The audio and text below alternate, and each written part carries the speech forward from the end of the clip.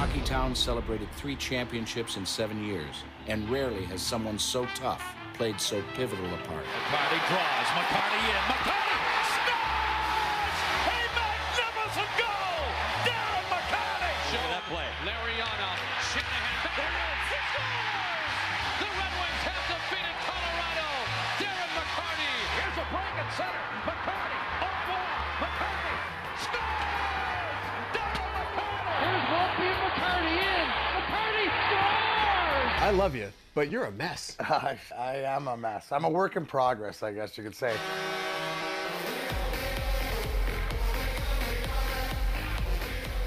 Hell yeah, that work in progress is back. You know it is. It's a Wednesday night, June 19th, 7:08 p.m. This is Grind Time with Darren McCarty.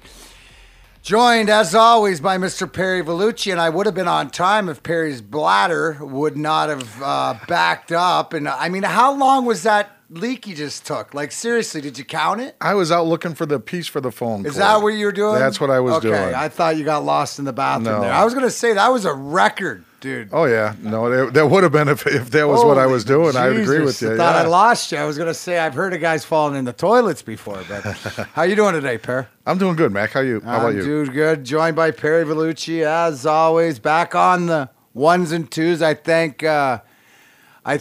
sort of thank Mike Walters from the Detroit Cast for joining last week on Thursday, acting like himself. Apologize again to my listeners here on Grind Time. But with that, what was our winner's name, Perry? Brittany Briggs, I believe. Brittany Briggs. From the Eisenhower Center. Right, from the Eisenhower Center. Look forward to tomorrow night here at the Radio for One Studios, because it is a Detroit Cast.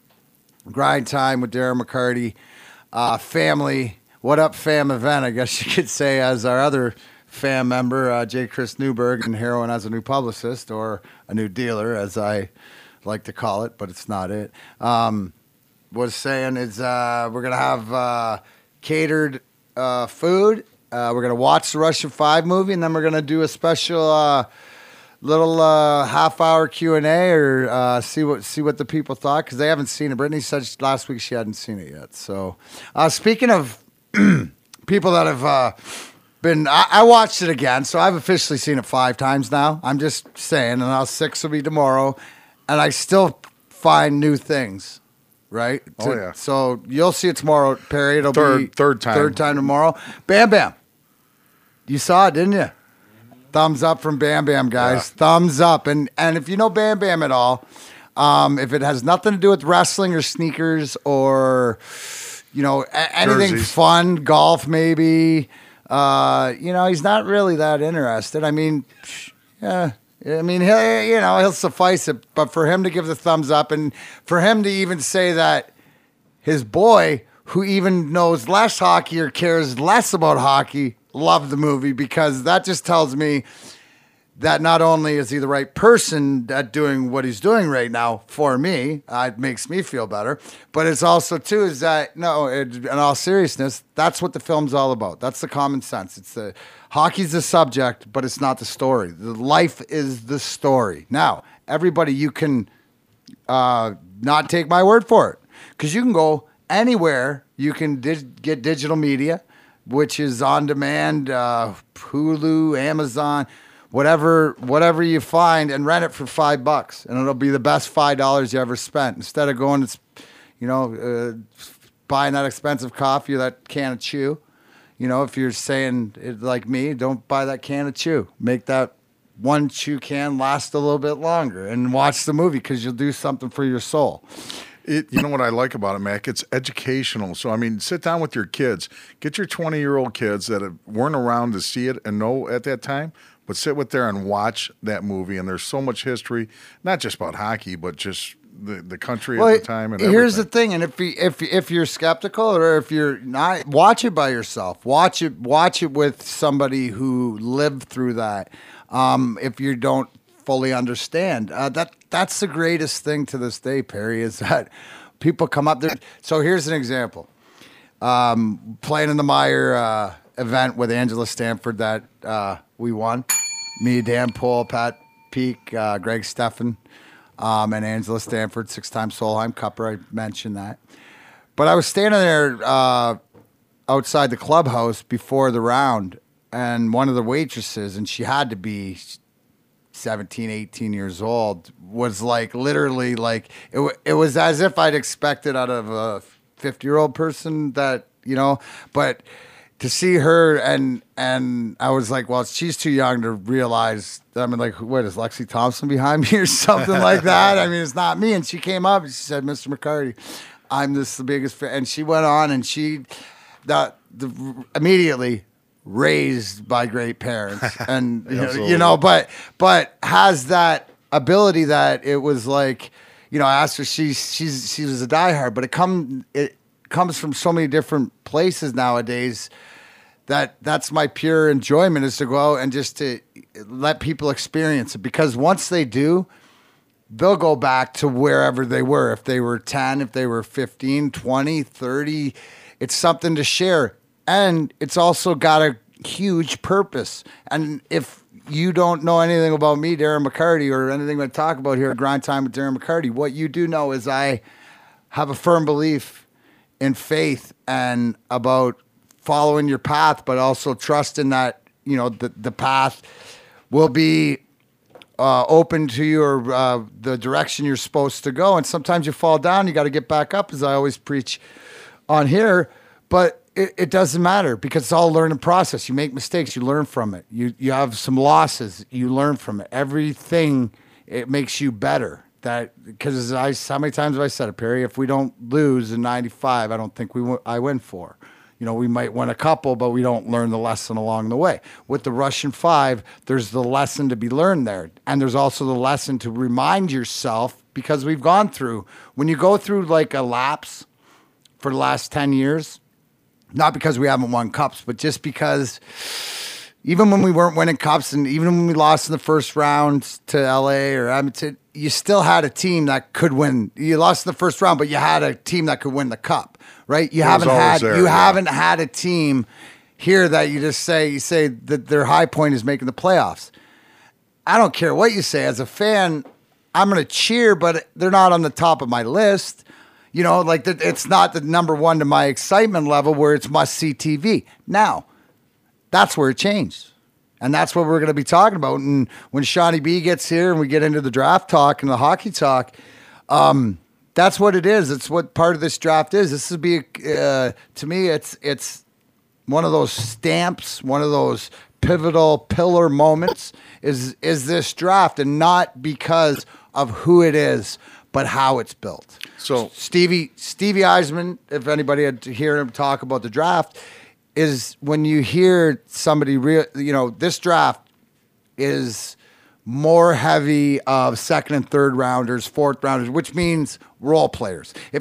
That's what everybody at home. If you hear, I was a second rounder. So from that, it's your role guys, and you're not going to get the gems like you're going to get the Datsuks or the Holmstroms or guys late in the draft. Now you're going to get those top guys, but all the top guys, everybody's seen. It's just who falls to you there. It's the second, third, fourth rounders, especially in hockey, especially these days, are so much more apparent. And you're going to get a feel.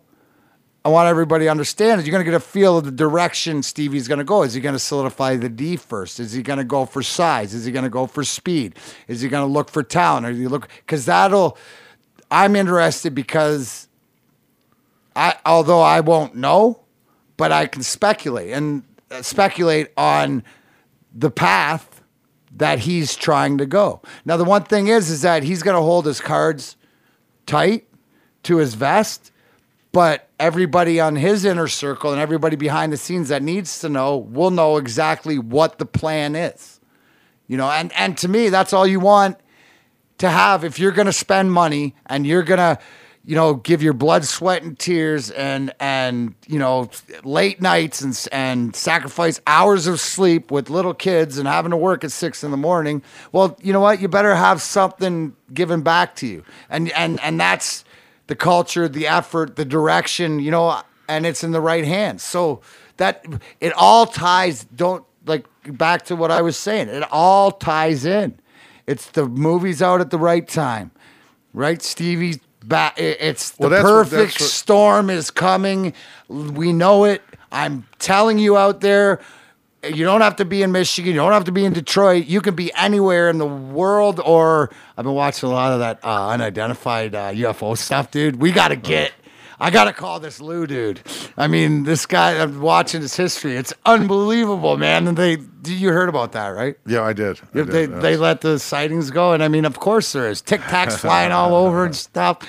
Unbelievable, Joe.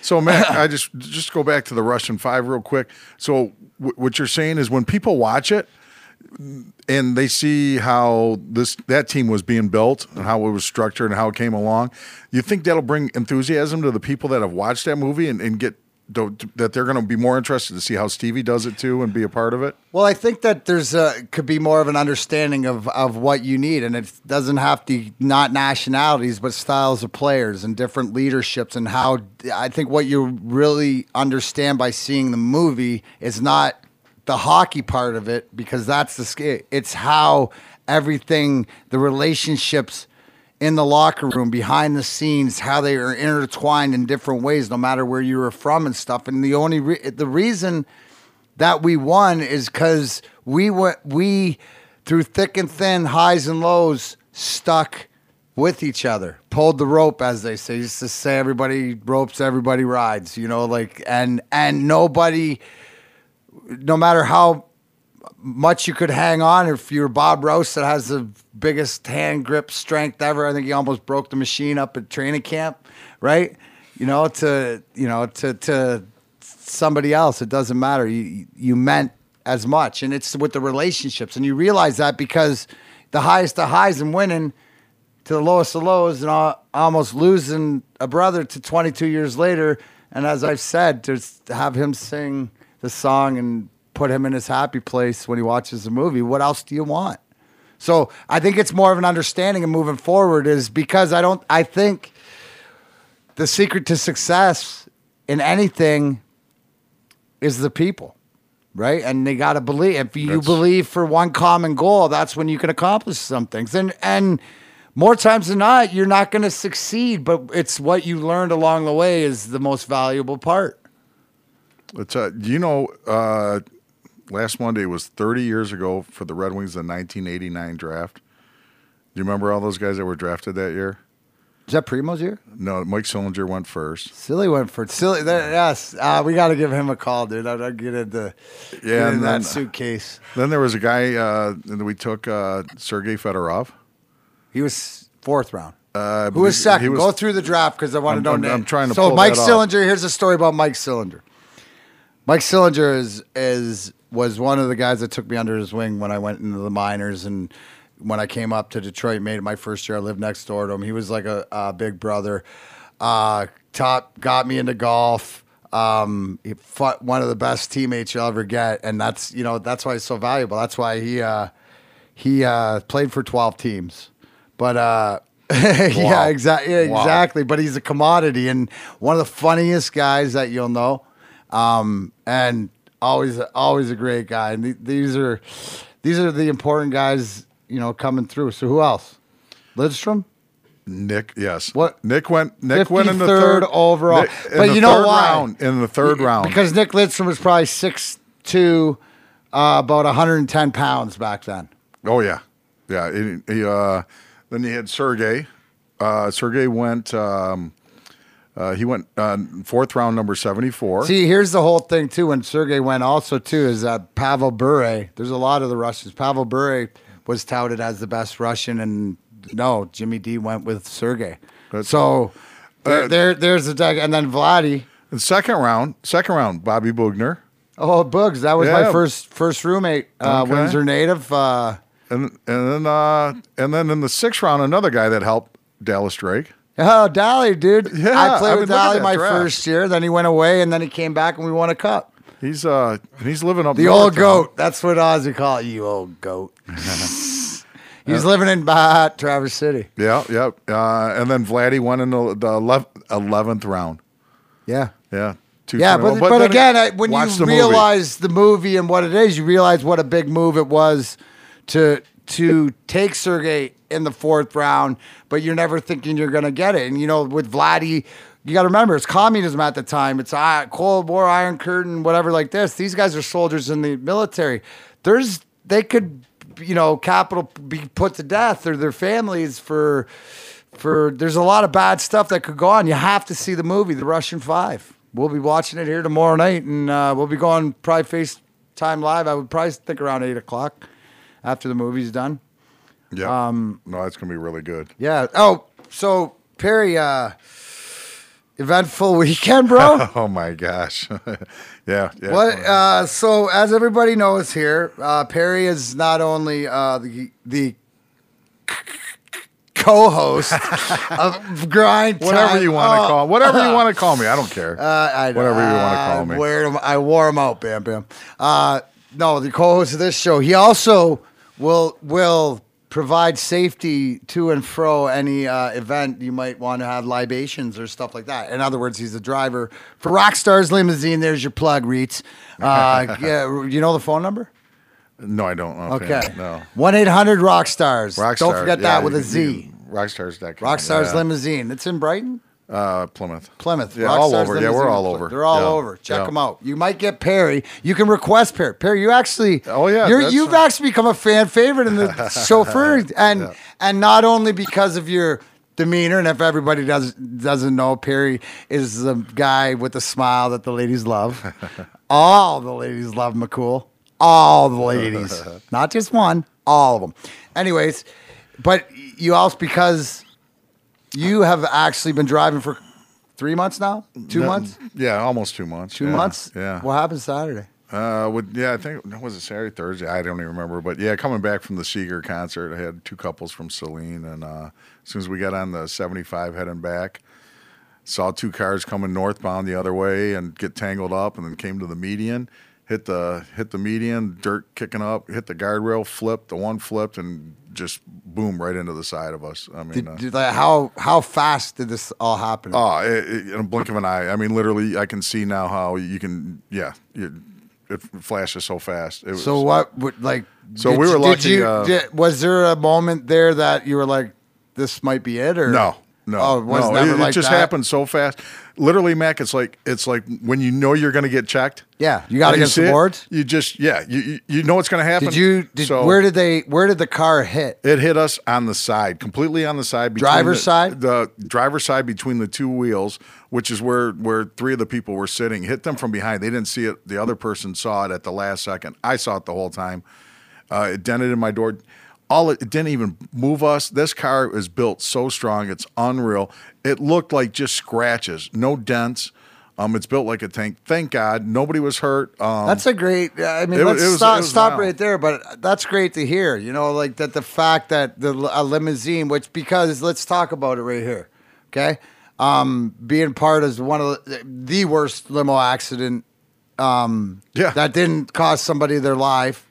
Right? So you're the responsibility, and the fact that if the car was built better, if there's a lot of things that happen, but there's things that happen in life.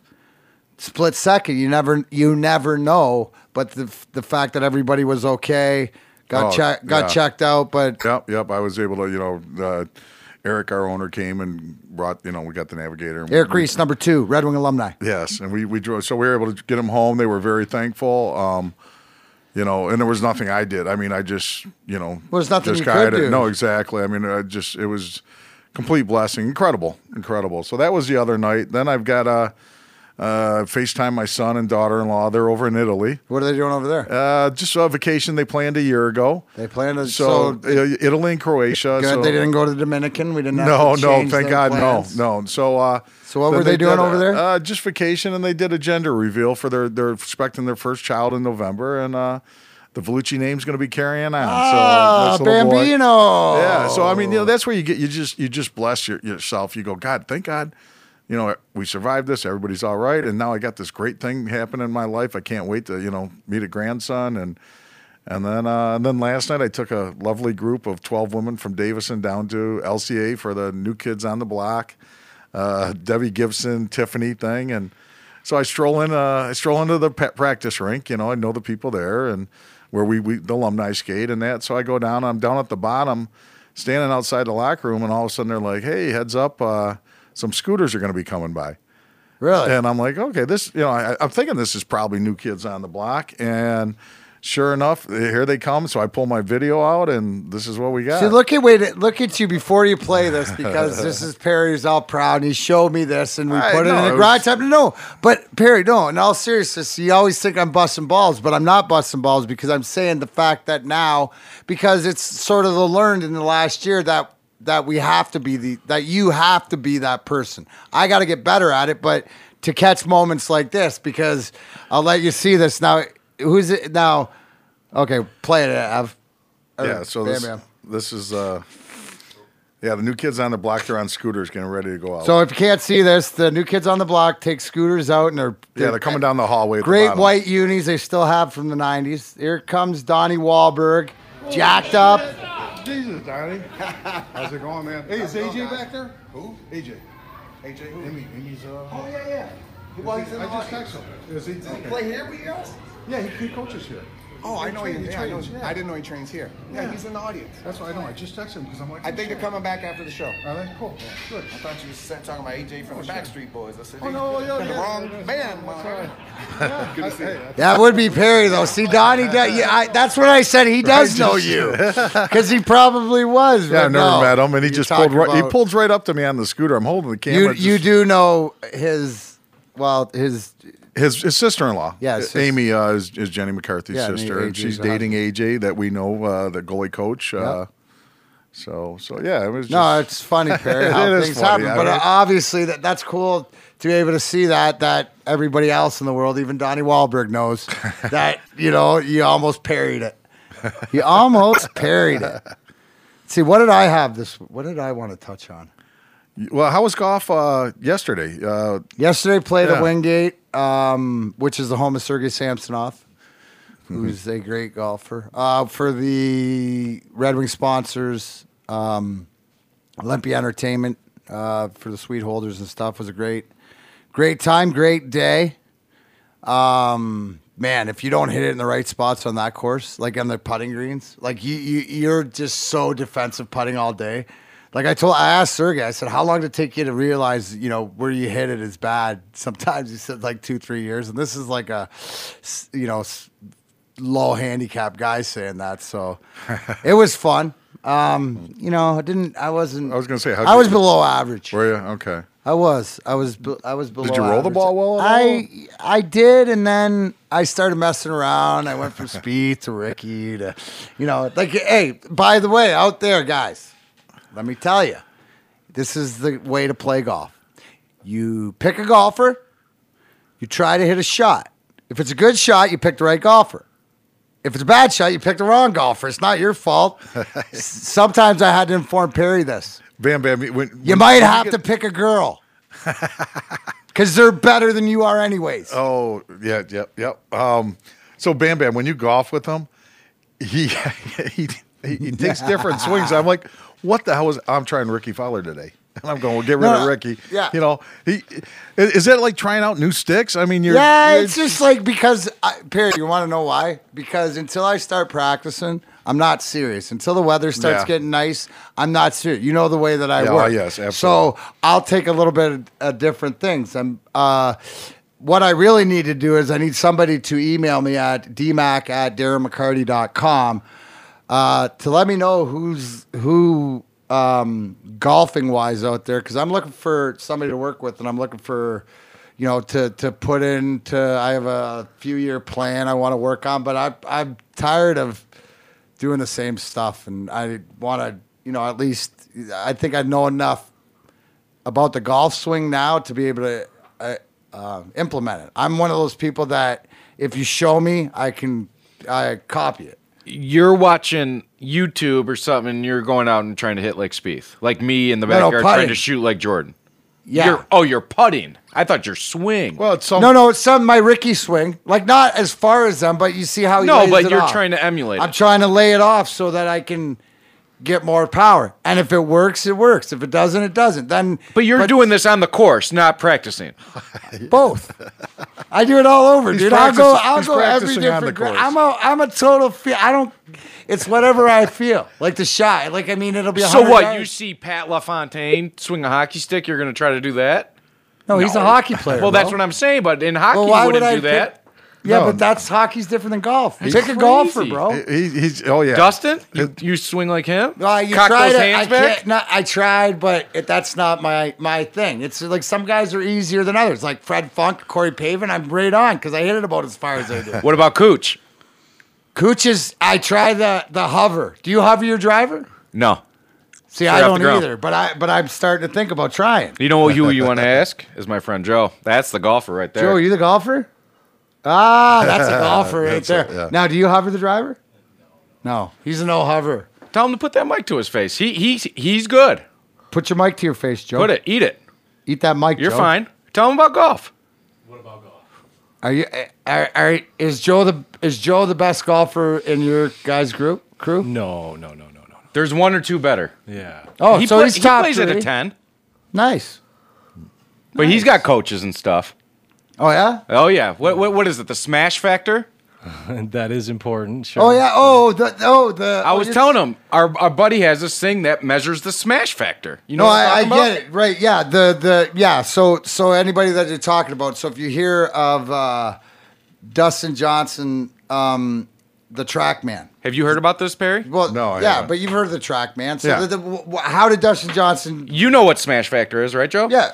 Well, smash factor, angle of attack, lie angle, all this stuff. There's three formulas. There's the angle of your club.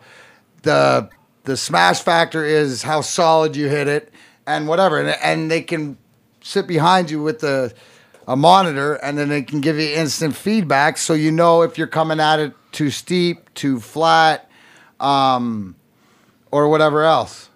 Yeah, the smash factor is important because it's helping you compress the ball, so you're gonna get a lot better result in a lot of different ways just from compressing the ball. Oh, absolutely. The way it'll jump off of the club and everything. Yeah. Yeah.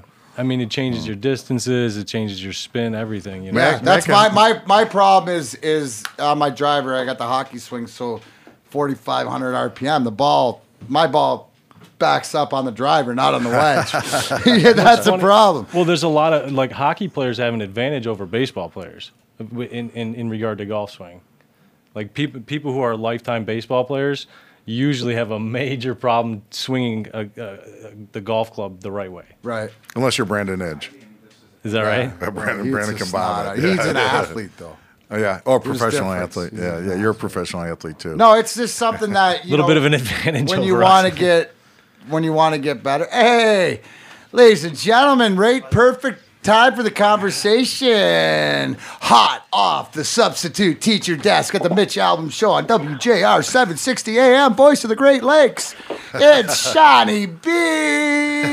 Isn't it funny? Like, Mac, the whole time you were Are we playing, just continuing our conversation? Yeah, let's do it. Let's go. No, you know what? It's funny. All those years, the first few cups, it was all at 760. It's kind of funny. I remember hearing the stories from the boys. You guys going downstairs and bringing the cup down there and everything, and I just great times. Yeah, it is. Hey, speaking of great times, I have a special guest on the phone right now.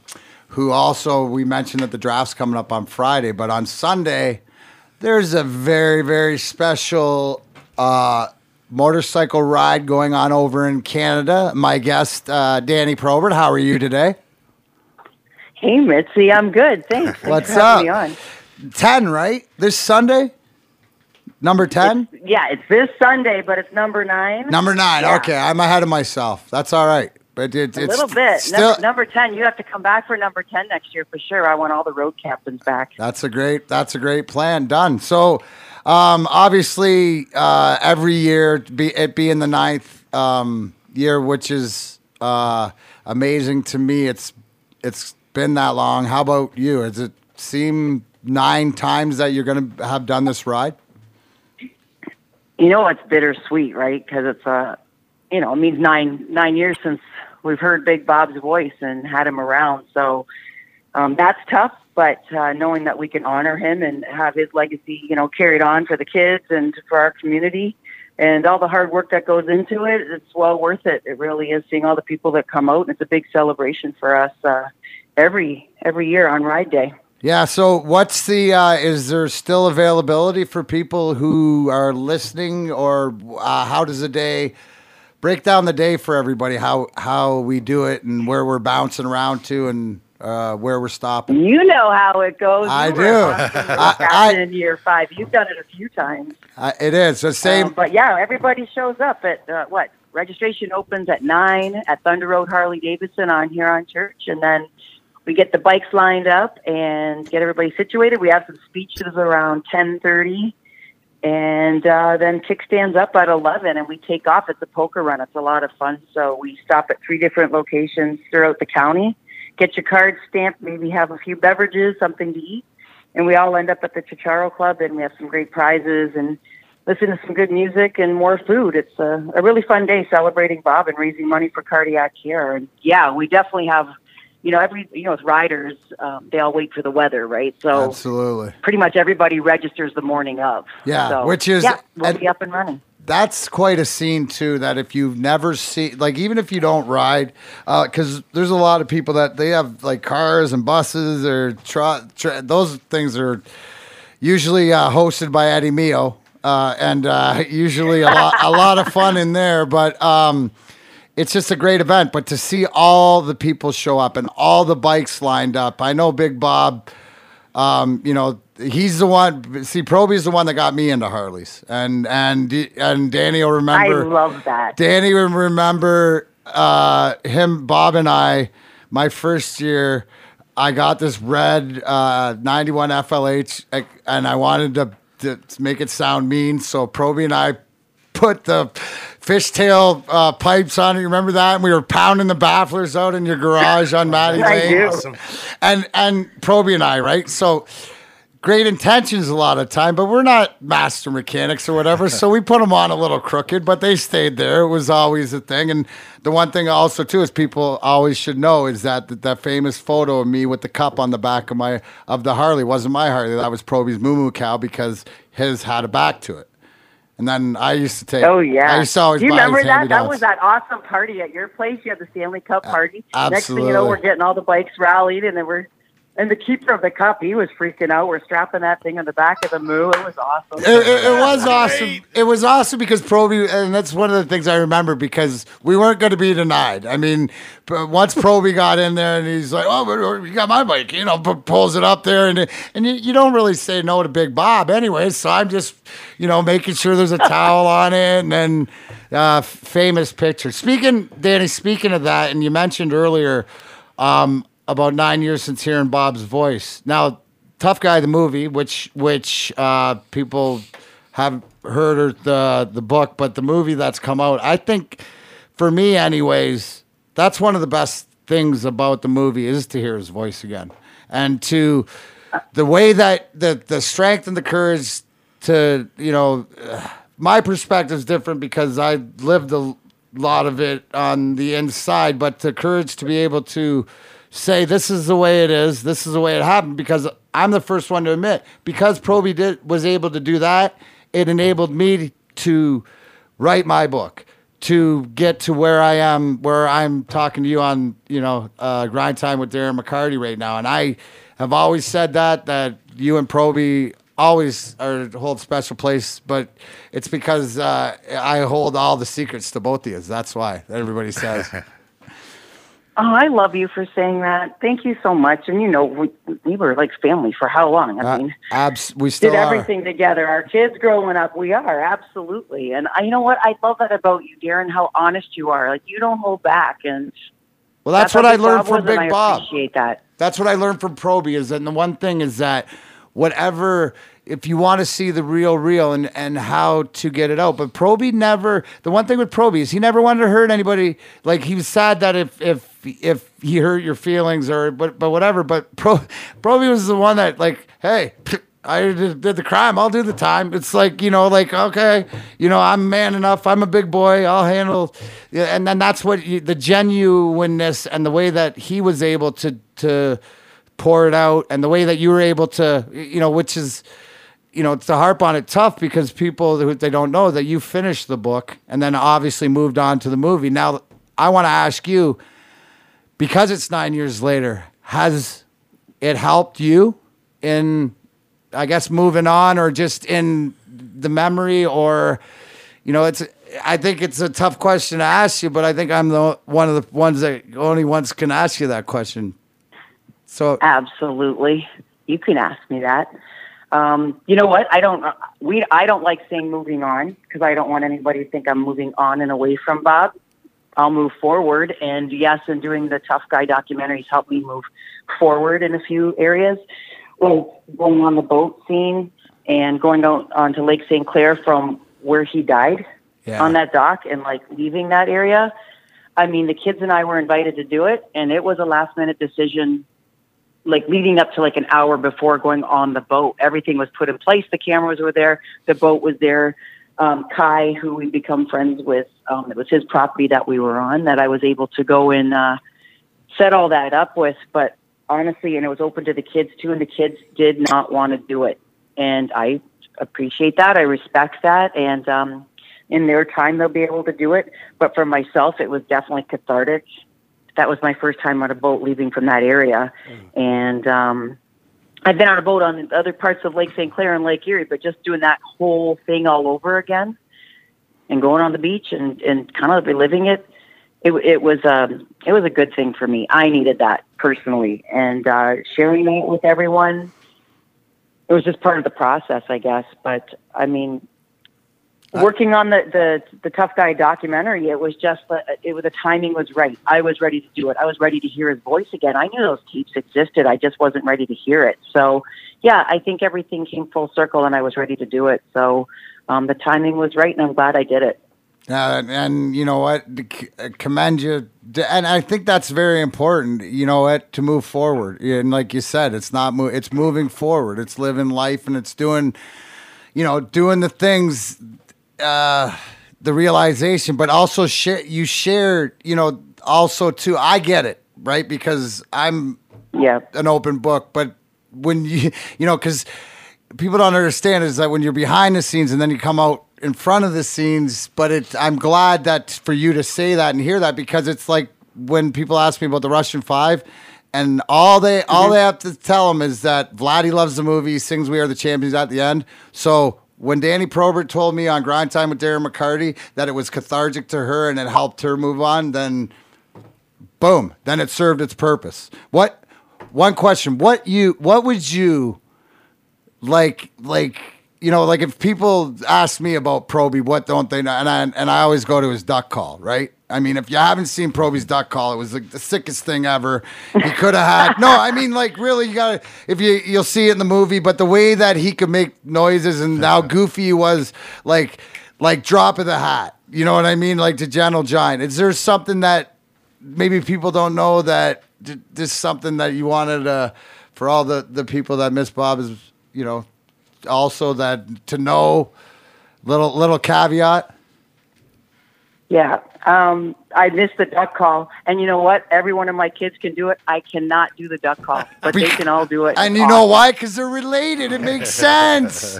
Isn't it funny? It makes sense. I can't do it. It tickles my lips. It's weird, but boy, they do it, and they do it perfectly, and it's awesome. And doesn't but that... I do miss that, because you know what? When you're out with all the kids, that's how Bob used to round them up. He'd do the duck call. We could find him. He'd find us. It was perfect. Hey, quit raising your kids like we were raised. Hey, quit raising your kids like turn that street light on. You better be home in 5 minutes, right? Like, I mean, like that makes sense. It really Absolutely. does. And isn't that? I think, dude, that makes me laugh. I think that's awesome that they all can do it, and we'll carry that on. Hey, Danny, can you give us the story behind your nickname for Darren, the Mitzi? Do you want to tell us? I don't. I remember it was Mitzi and Goomba. Yeah. And, okay, the guys don't tell you where the nicknames come from. We're not privy to that stuff. So we just go with it. And half the time we end up knowing all the players by their nicknames only, and you end up forgetting their actual names. You don't know. But I don't know.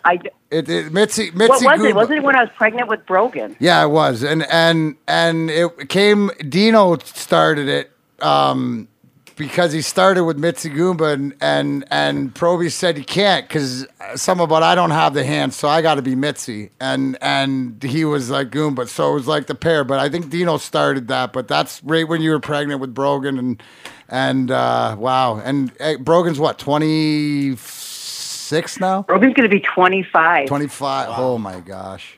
Yeah, so like 25 years ago, right now, she was in my belly. I was waddling around. In my belly. Yeah. Get in my belly. Yeah. And then, then next thing you know, you guys were calling my belly Baby Goomba. That's it. So there's Baby Goomba, Mitzi. It just kept carrying on. It all goes around. God, that's fun. It does. It does, and it will go around, and we'll continue that. So Darren Banks and Zach Cassian are the co-captains of the ride this year? They are. That's hey, awesome. You better be coming over. I always save you a spot, just saying, I'm coming. just in case. I'm coming.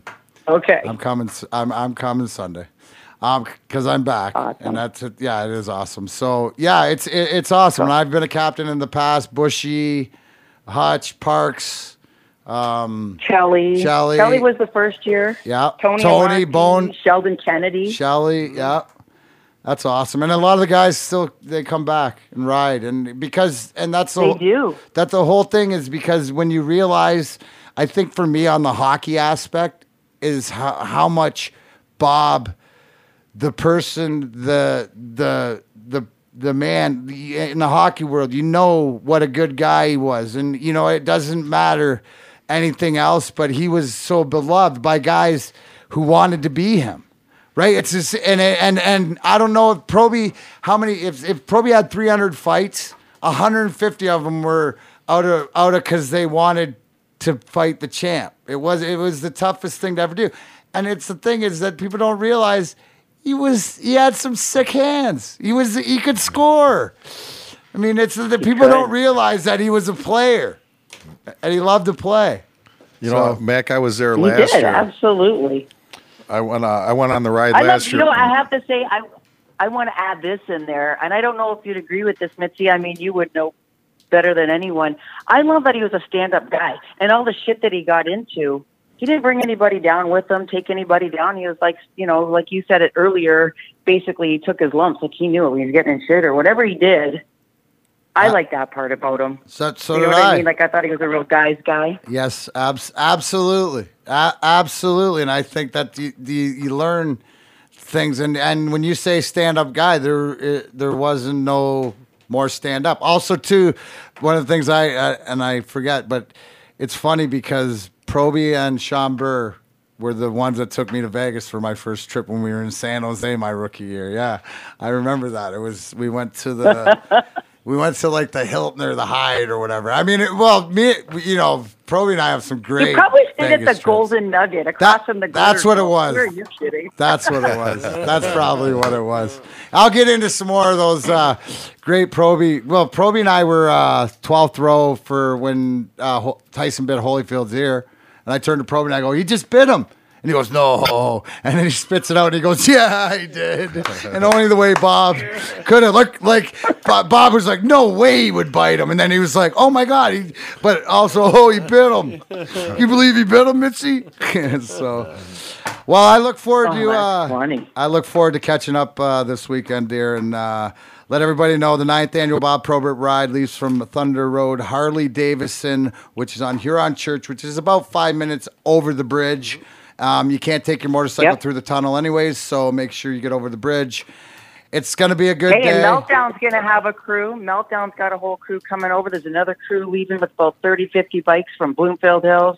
Yes. Check it out on Facebook. It's pretty cool. Yeah, look, what are the tags? Where can people check it out? Website or we have a ProbertRide.com website, and we also have we're on Facebook. That's where all the up-to-date stuff is. We're going to be doing all the prizing tomorrow, so we'll do a live feed on that, what we're pulling out for all our auction and raffle prizes and stuff. But that's Probert Ride on Facebook? Facebook is the best. Okay, cool. Yep, Probert Ride. All right, darling. I love you, and awesome. Hope everything's well, and we'll look forward to catching up Sunday. Love you too, Mitzi. I'll talk to you soon. Bye, D. Okay, bye-bye. Danny Probert, ladies and gentlemen. You know, the great Danny Probert. I can't say enough good things about that lady. Last year when I went, Meltdown and Scott Parker were the captains. Oh, yeah. And I rode on the party bus, and so I videotaped everybody pulling out. It was a solid 15 minutes of watching bikes pull out. One of the coolest things I've ever seen. I'm usually at the front. Of course, yeah. Because I know people. You bring up such a good point, though. Like, honestly, I wonder if he didn't do what he did, does Nyland do what he did? Do you do what you did? You know what I mean? Right. He was so brave, and he just said, "Here it all is. This is me." No, you really wonder if like guys anything else led the way. I mean, I'm forthcoming as much as possible, and I think it's important, at least for me, is because it's not about me. It's about the process and about trying to be a better person, a better father, a better husband, better friend, stuff like that. But it's a work in progress. But you know what, Proby? The thing is that what I really learned, not only from my wife Cheryl, but also is the honesty part, and being honest and not caring, and truly, if anybody incorporated what you think about me is none of my business. It was Proby, good, bad, or indifferent. Now there's needs balance to be made there. I mean, there's no question, but I always say that Proby showed me where the line was, and I was lucky enough to not fall over it each time, and able to, till now, I don't really consider myself even seeing the edge. So, but I will say, and it's through courage of other people. So sometimes you take motivation in the strengths that other people can do it, so you can do it too. That's the whole thing. When you see it accomplished, I get it when no one's never done it, right? But when somebody's done it and when somebody's accomplished it, no matter what, and you see in this world, people accomplish great things, at the disability. You look at Marty Sheedy, Project Scissorgate, good buddy, yeah, right? Who's born legs backwards, all the different problems that he's had. And he's risen above it, so, and making the best of it and helping people out. So that's, to me, that's what it is. That was so cool just listening to you and Danny talk and just to see the relationship that you guys had. It's like a brother sister. Yeah. It really is. She's like a big sister, and she always has been. And that's, like, she's always been somebody that will tell me it like it is, which I don't want it any other way. So it's one of those things. It's something that you cherish. So. That's what makes a relationship strong. You could just hear it between the two of you, and then just listen. There's a lot of history, and there's a lot of pain, and there's a lot of understanding, and there's a lot of me. I know for a fact that Danny sees a lot. That's always been. I'm Baby Bob. You know what I mean? But I'm trying to, now on a path to, make him proud too, using all the tools that he gave me to, it's like survive, so, and make it good and good for everybody. So to me, it's all about how are you, like, and doing that movie was for her solace, then God bless. Yeah. And for the kids, then really everything else is noise. Yeah.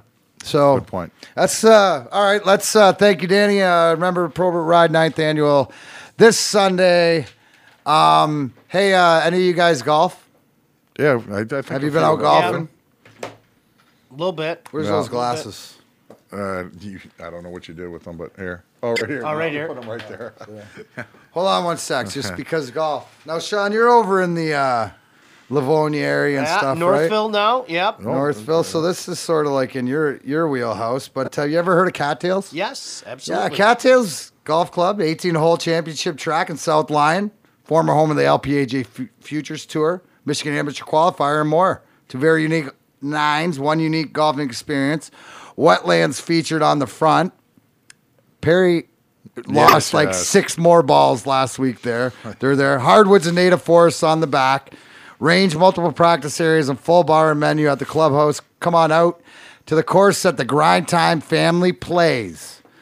Check out our Facebook page for an exclusive offer to Grind Time fans that will get you 18 holes and a cart for $25 during the week. Is that a good deal, Golfer Joe? Such a deal. Even Golfer Joe. Yeah. 10 handicap bomber. Smash factor extraordinaire. So check out Cattails. Thank you guys over there. We love you, and we will see you soon. Have some balls ready. Perry needs them. Yes. Friday. Love it. Friday. What do you see? So Wings pick 6. We're going to talk NHL draft here with Sean Baligian. And Perry's going to listen in and give us some. Do they draft refs? Or they just hire them? I hope they fire them. They could get. I hope they fire them. Those guys. But you know what? Those poor guys. I always feel sorry for those guys because there's so many things going on today, and it's honestly. They deserve it. They deserve it. They're awful. Their attitudes are crap. Do you know what? To me, I think a lot of times when you talk to the positioning are the ones that ticks you off. When a guy's just not in the right spot, because dude, how can you see? Like, be in the right. At least be in the right spot. I want to hear what Darren has to say about this. How can you not? Okay, if you're going to use replay, I don't care what it's for. If you're going to go goofy as stuff to watch the guys skate lifted at the blue line or whatever, then should that not make every call questionable? So you get, because it's for the nature of the game, right? It's about the game. So the glove pass, that's when St. Louis overcame that series against San Jose, that's when I first thought, okay, it's because if people don't remember, San Jose won an overtime game on a glove pass that was illegal, that even after review, they said they couldn't review it. I go, NHL turned into NFL, and all these, all these leagues with these replays and all this stuff, and they still can't get it right. I can't figure that out. How about the one? It was at Columbus and Boston where it hit the protective netting. That comes back out into the middle of the slot and they bury it. And I'm going, what? I would have lost my gourd on whoever if it was Dan O'Halloran who I'm closest friend. I would have lost my shit on one of those like that. An illegal play, like it's not. I can handle losing, but that would have chafed my ass. Oh, absolutely. No, it's going to be interesting though. I mean, we were talking about it earlier, Mac. I think it's fascinating because people in mass are finally starting to figure out that the NHL draft is a big thing, and lose for use.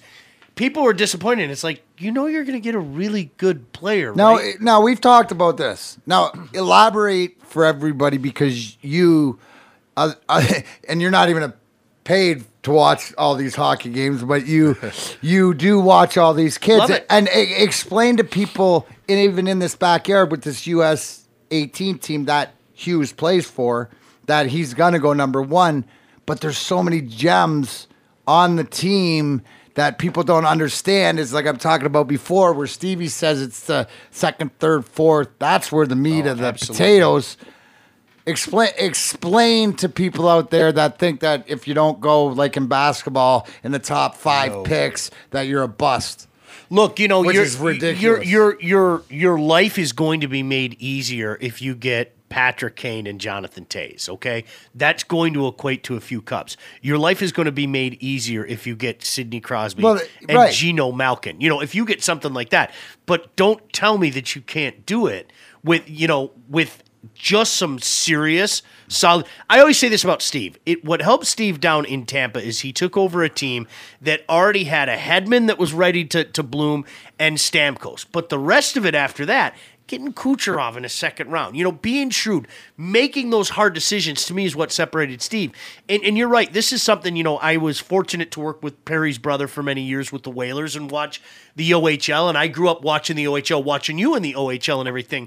Did it for a year up in Saginaw, did USA the last couple of years, but my life has been so busy, I haven't been able to do it the last couple of years. I do it because it's great hockey. And there's something, I don't care what anybody says, there's something to be said about those kids that are playing for something. There's something to be said about that. And I think... And what you mean by that, playing for something, is playing for their dream of playing NHL. Like all these kids are dying because they're still... these guys are playing with their own players that they've created on the games, or playing with, that's what I always got is that when I went to Grand Rapids and the kids would call me old Gray Bush. Yeah, we used to play with you on the PlayStation and your guy was good. And I got to give it, other than my first year. I think after I sent that threatening letter to the EA Sports, I was really good. And I got I even got in the latest game. I'm a legend, dude. Somebody sent me my new hockey card. Awesome. So it's awesome. But Mac, right now, first of all, when we were growing up, there was just predominantly the Canadian Hockey League, as you well know. And the Canadian Hockey League, the OHL, the Quebec Major Junior, the Western Hockey League. And in recent years, what happened, I still remember, I was talking, and I won't say who, but it was an OHL old-timer, a legend. You know who it is.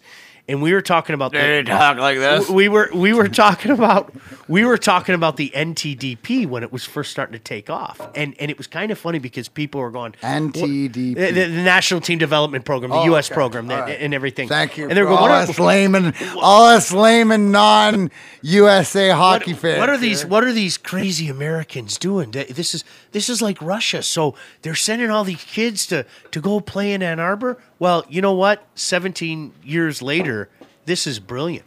And you're seeing copycats all over the world, whether it be Slovenia, whether it be Switzerland, whether it be a lot of places in Europe, they're following that NTDP model. And as you mentioned, you guys had a chance. I saw you out there. The Red Wing alumni played against, I think it was the U17s at the time a couple of years ago.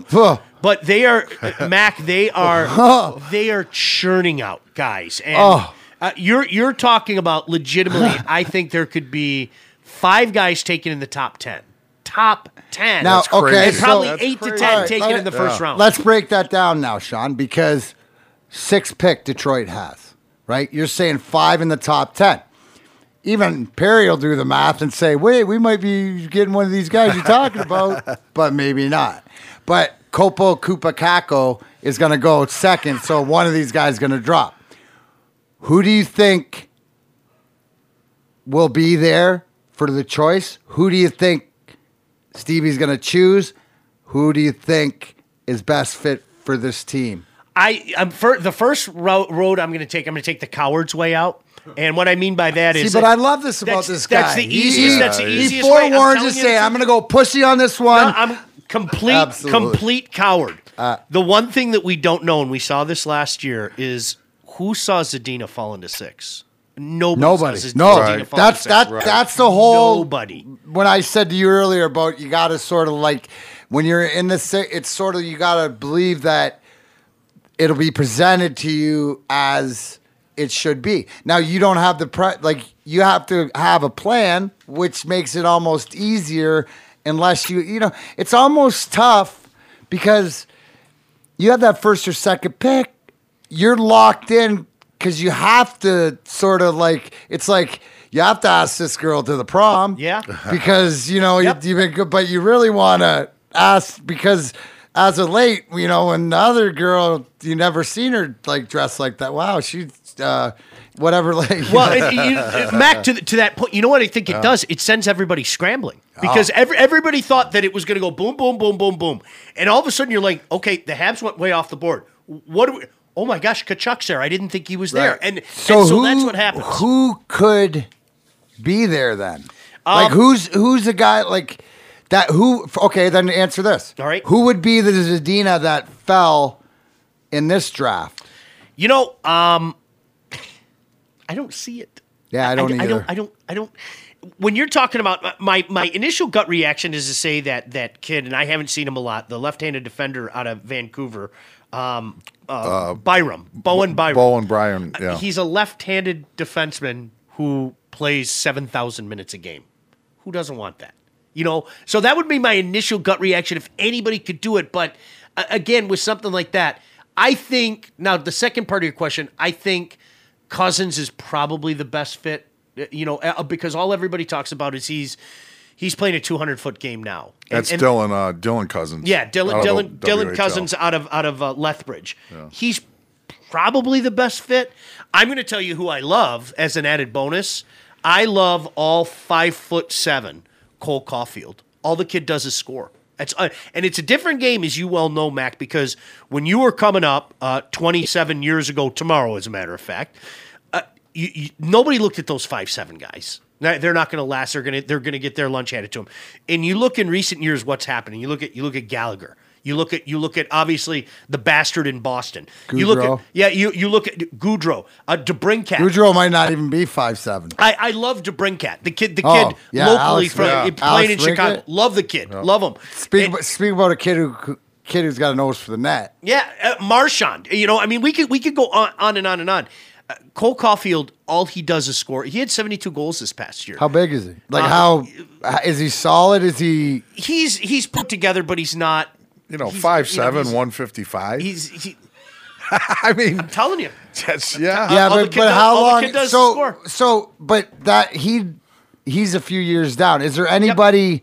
Is there anybody that you've seen that is fast, going to be quicker developed, or maybe have a sooner impact? Turcotte, Alfie's kid. Oh yeah, yeah, Alfie's kid. Alex, Turcotte. So Alfie, why is tell everybody about Alfie Turcotte? Alfie Turcotte, of course, his grandfather. Well, let's see. Alex's grandfather played for Michigan State, and Alfie was a first-round draft choice, and he's run camps around the area. I think everybody knows Alfie.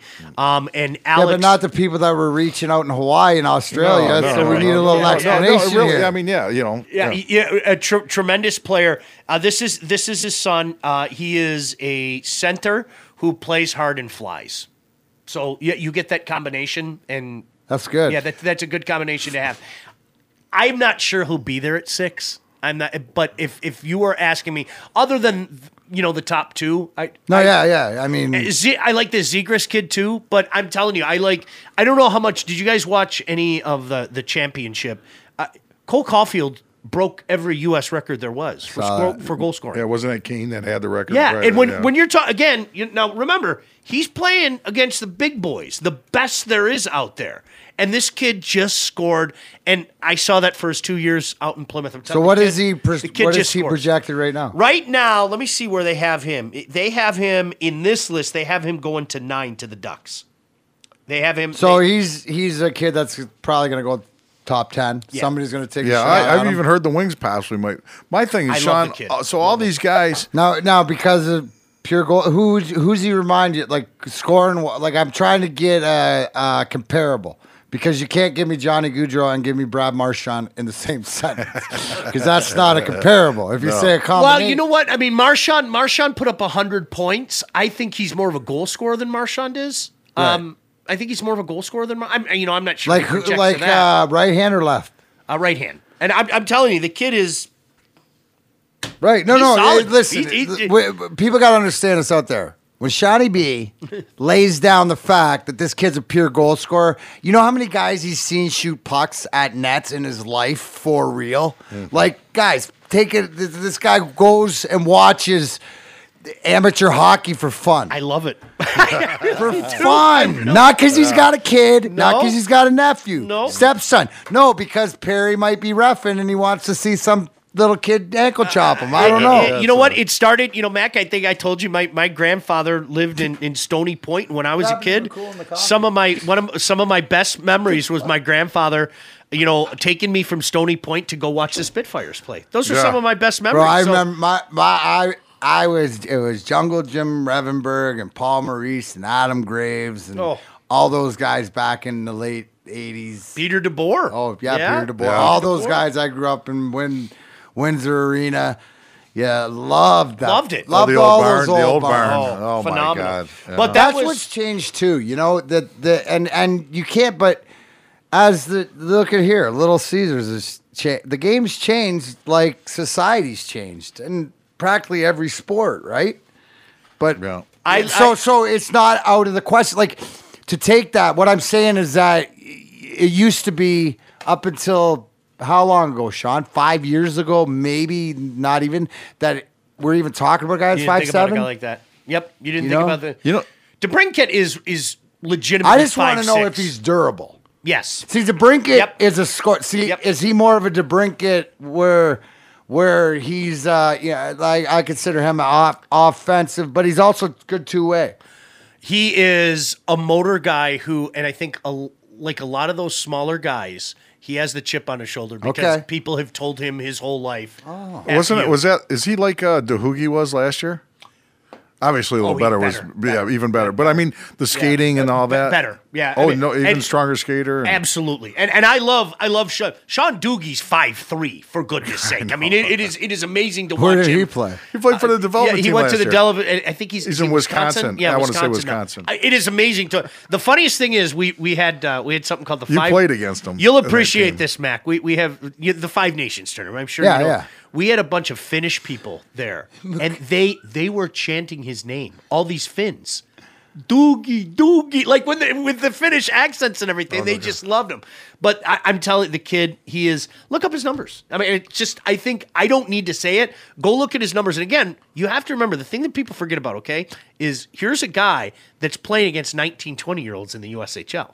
That's the beauty of the NTDP. These kids get their heads beat in that first year, okay? They come together and they start to hate losing because they get their heads kicked in so much. So by the time, this team was a little different. They were really good. But by the time they hit 17 years old, they're ready to go. So, that's what the thing that people don't forget.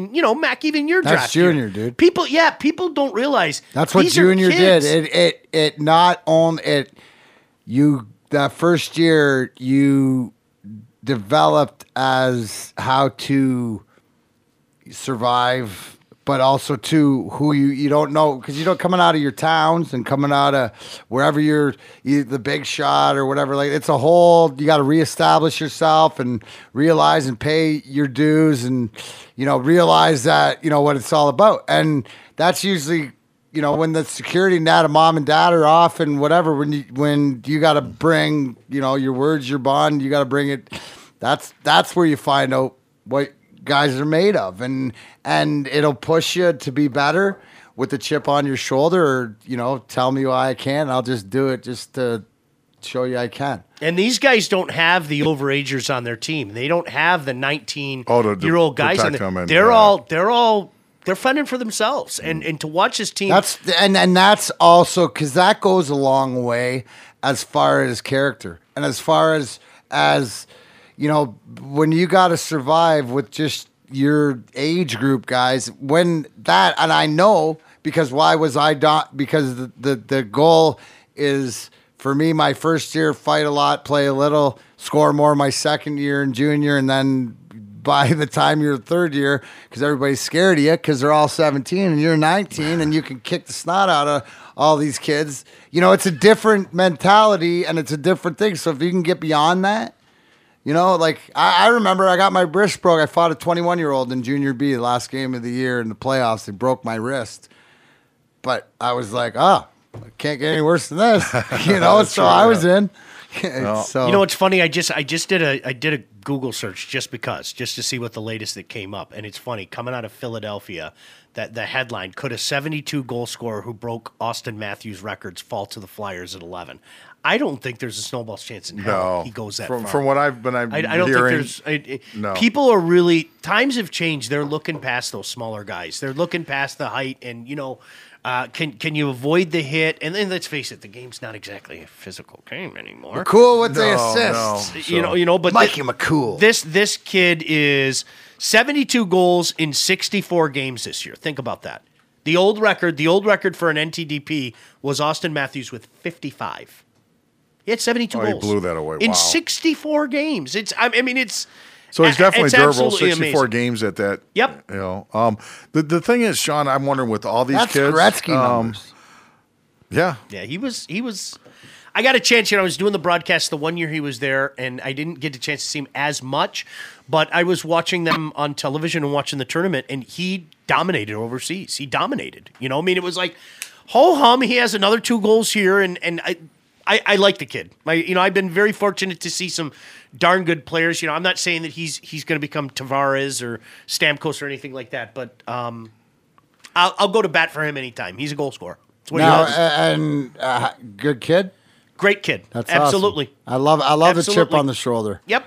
I love that fact. So, how about a couple names on the list? Let's so the first round with all those guys. So you said 5 of them have a chance to go. 5 of the U.S. development have a chance to go in the first round, or in the top 10. Yeah. How many others are supposed to get drafted? How many are they supposed to get drafted out of their team? Oh my goodness! Overall, a bunch. How many on the team? I think. How many on the team? 20. I think 18 get drafted. I think this might be their best draft ever, and that's saying a lot because they've had some really big drafts. 2 years ago, they had a real good one. This might be the best draft ever. They could legitimately have, in my opinion, I think 8 guys going in the first round. Wow. I think if you talk to some of the guys over there, they'd probably tell you 10.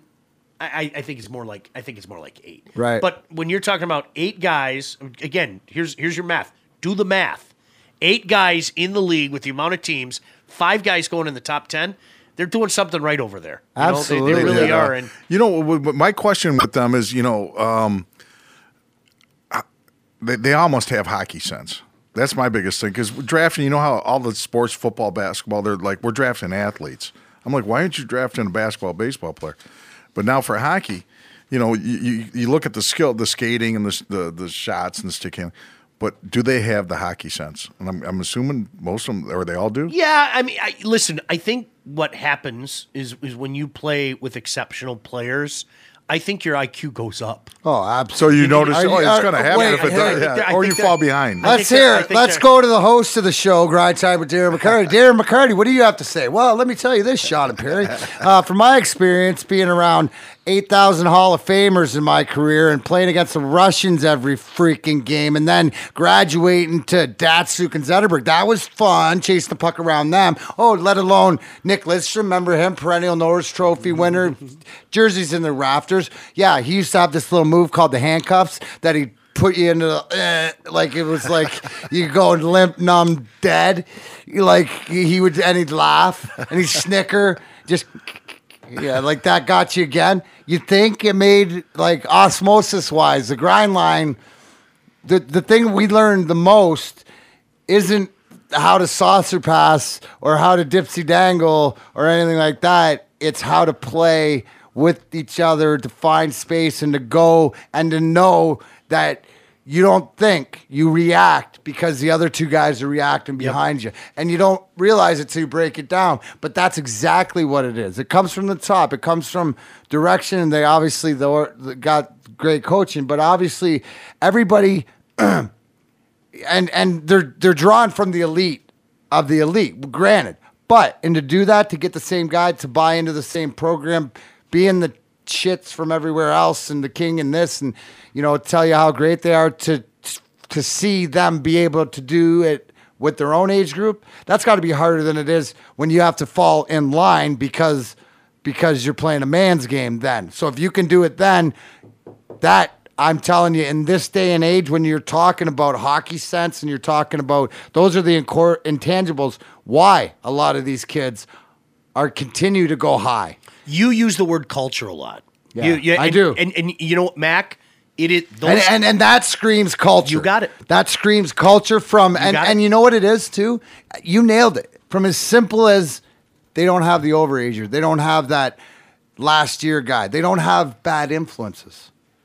And hey, some of the worst influences on me were guys I loved, in junior and stuff like that. But here's the thing, because they're all on the focus of getting to their dream. And then they're afforded the opportunity to go out there and get their heads kicked in because let's find out if you really want it, because they've got themselves and their parents and everything else.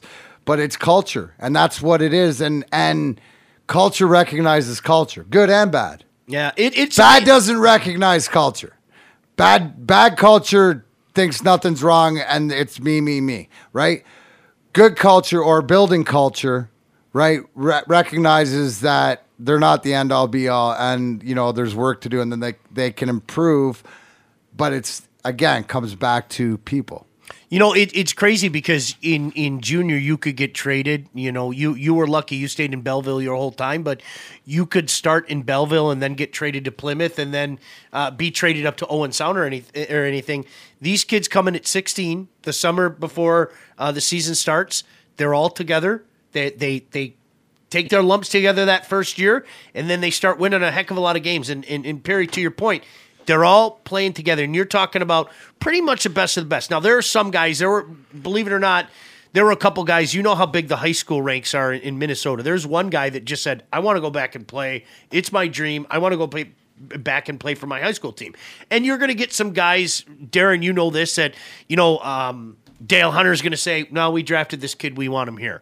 And they're going to find a way to make it happen. And there are some American kids that are going to go to the Western Hockey League, Quebec, whatever the case may be. But you're talking about the best of the best American players and guys that have probably played against each other for years, and then they're all put, in essence, under the same roof, and they come up together. It's really a fascinating dynamic. Here's the whole thing, is that it tells me that they realize, when they realize earlier than later, right, that they need each other to be successful, right? It's all of them, because the success of the whole bleeds into the success of them individually. And if they get that at such a young age, because culture is brought to them, because culture is instilled in them by, that's exactly what it is, then they have a chance to succeed. And you see that in filling roles, whether they come out as the goal scorer or not, but be able to play and be successful. It's and it'll be interesting to see, not only, but following the kids that come out of that program, just to see. I encourage everybody to, look up some players that have been drafted or get drafted this year, but there's guys that are going to be breaking into the league. Like, name a few guys that have come out of the program that people would recognize in the league right now. Well, I think you start with Austin Matthews. Okay. Dylan Larkin, obviously, right, is a guy that has experience. Phil Kessel is a guy, back in the day. And you're seeing, especially the last few years, you're really seeing them come in mass. It's developed a reputation, not just the high caliber players, but guys that can come in and they're going to give you everything they have, because that's their mentality. And Mac, just the year that you're drafted, there are no guarantees, okay? Because the Red Wings hit on their second round pick. But how many people even remember who they took in the first round? And he was Curtis guy. Bowen. You got it. He was a guy that you played against in the OHL. So there's no guarantees. That's what you always tell everybody. But I tell you what, you give yourself a pretty good chance when you're drafted around 6. There's a big difference drafted at 19 or 20 than there is at 6. That doesn't mean you can't hit the home run. Right, exactly. Well, that's the thing. It's because usually what is going to fall, and that's what Detroit had fallen into, picking late for so many years. Now, you got Cronwall out of it, and some guys that will be that talent, but it's more important. It'll be interesting to see, because do you think that whoever's selected first will dictate direction, or do you think that do you think, like, obviously, what do you, if I'm thinking first pick, I'm obviously looking to see, they always say most talented or best talented, but I'm looking to see D-man. Who's the best possible D-man? You mentioned the kid, Byron Bowie, is that the kid? Bowen Byron.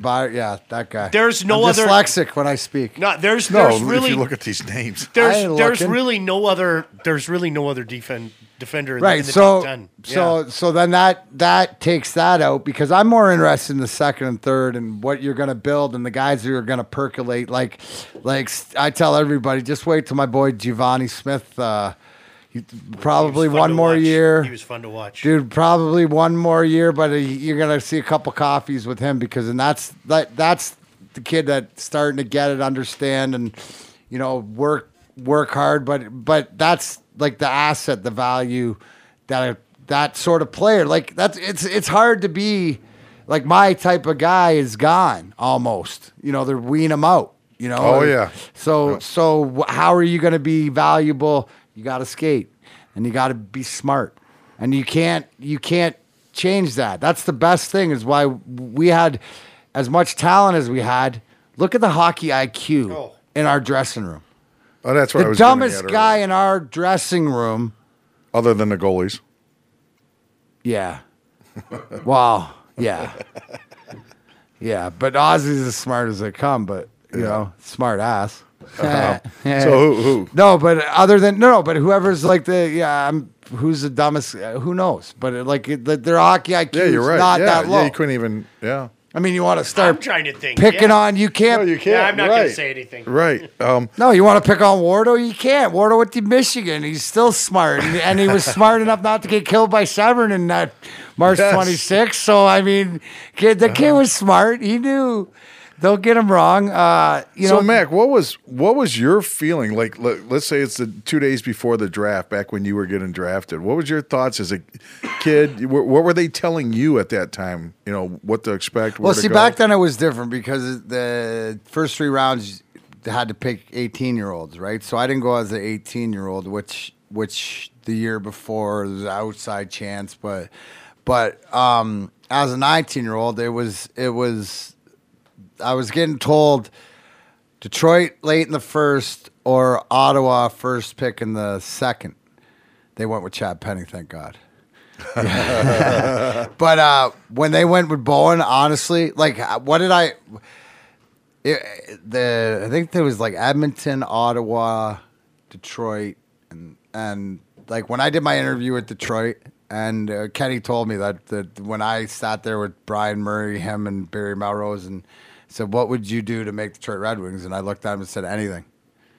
He said, what do you mean anything? I said, I would do anything to be a Detroit Red Wing. Go anywhere and do what do I need to do? He said that was the kicker for that. So, but the whole thing is you got to understand, you want to go from my heart dropping when I didn't get picked at the end of the first by Detroit because they thought I would slide to the second. And then I thought I was going to go to Ottawa, and I was like, it was like the worst moment. Like, it would have been it would have been the way it was supposed to be, but I would have been pissed. And then when that Detroit pick came around, I remember because it was 46. And I remember because I was thinking, I go, it's come on, it's got to be. And they went, Detroit Red Wings select 46 overall, right winger.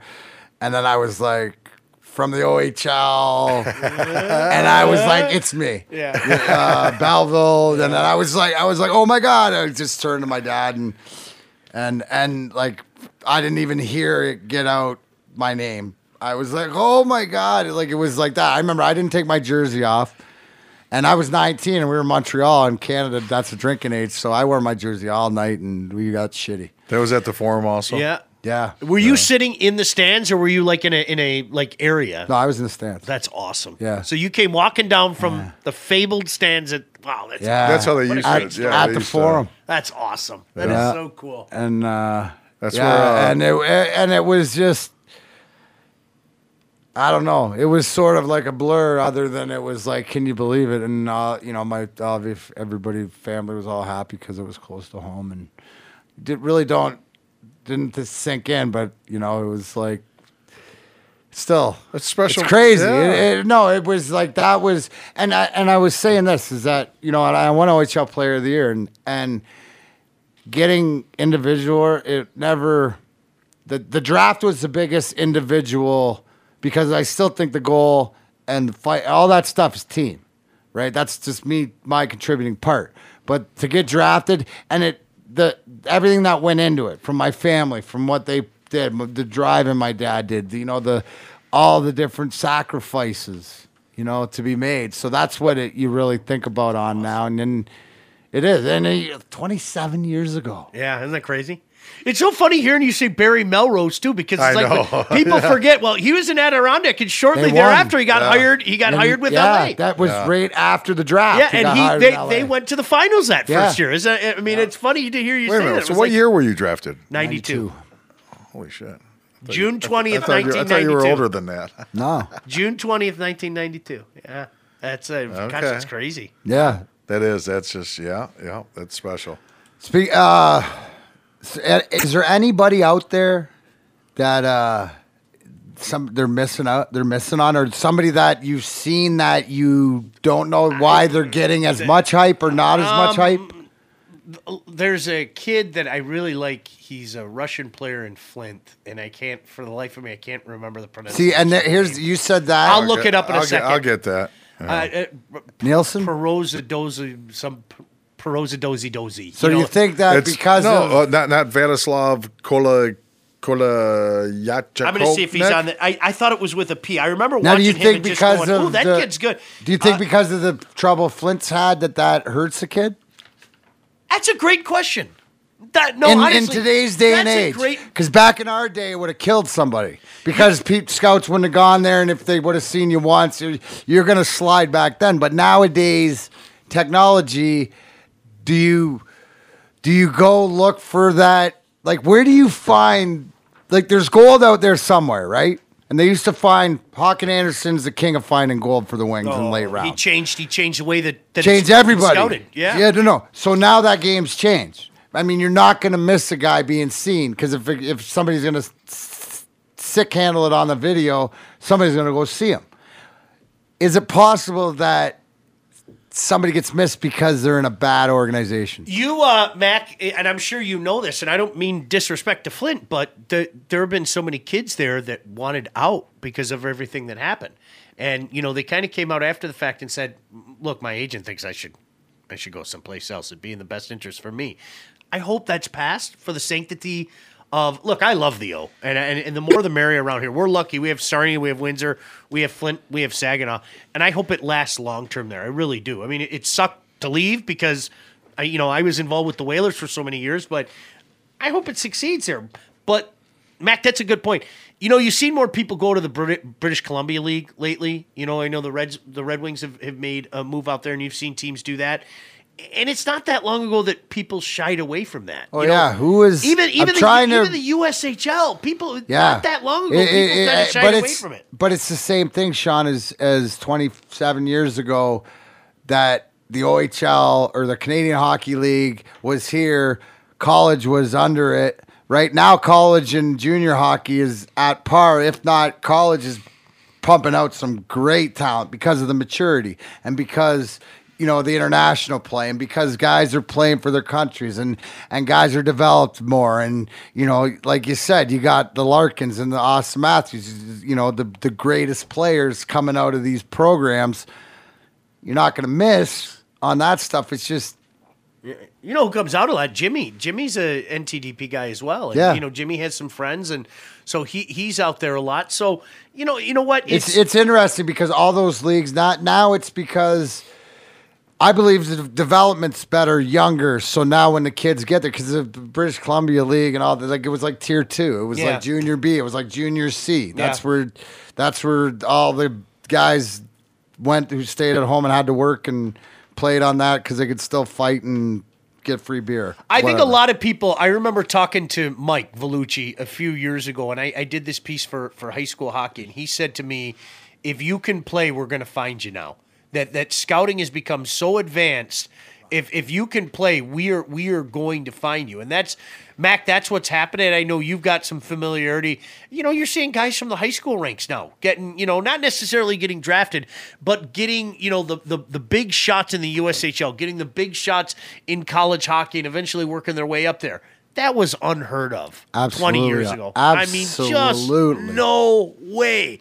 And it's happening now because, they're being scouted. And it's the old adage, if you can play, they'll find you. But the key is the gem. I mean, especially in today's cap era, if you can find that guy in the second, third, or fourth round that isn't a big contract. Yeah. You can get to the bridge without paying him first-round money. Oh, my goodness gracious, the franchise. Because that's the whole thing. And you mentioned that. But now there's so many guys. Okay, back in the day, it used to be the GM, the coach, the assistant coach, the other assistant coach, the trainer. Yeah. Now you got the bean counter, the capologist, the statistician, the time guy, the clock guy, the video guy, this guy, that guy. You got 27 guys. So, I mean, like, everybody's creating new positions or the analytics in baseball, whatever, like all this stuff. Hockey's still one of those because you can't, until you get out there, really know what a guy's about. Yep. Until you see him in the middle of the heat? What is he all about? Is he fight or flight, or is he? And it's not about when I say fight or flight, I don't mean physically fighting. I mean, are you toughest guy? I said that toughest guy I played with wasn't Proby or Joey, it was Stevie, right? Because of what he would endure to play. Now, toughness is different, right? Because what he would put on the line.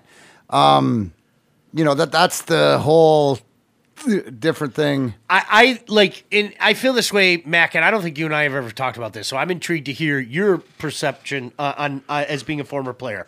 I think analytics have a place. I don't have any problem with analytics, okay? I think the over-reliance on analytics is moronic because, to your point, you can't judge what's there in the chest, and you can't judge the guy who's going to go into the corner with a dozen eggs, and which guy's going to come out with the eggs being scrambled, and which guy's going to come out with 12 fresh eggs. Those are things that analytics can't tell. And so I think the people that rely heavily on it, it always makes me shake my head. Yeah, no doubt. Hey, that's a great segue too, Shawnee, because on the line right now, Ryan Ellis, driver of the Gretzky 99 car last weekend at Iowa Speedway. Bro, how you doing?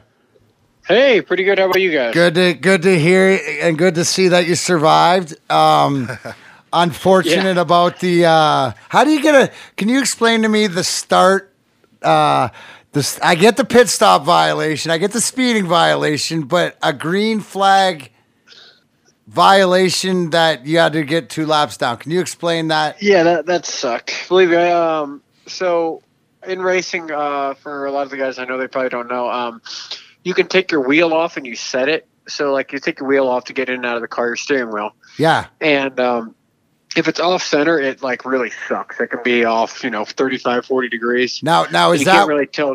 What was it? Is that why they put the red tape? If you see in the car, like there's tape that it shows you the top where the top's supposed to be of the center of the center of the steering wheel or whatever.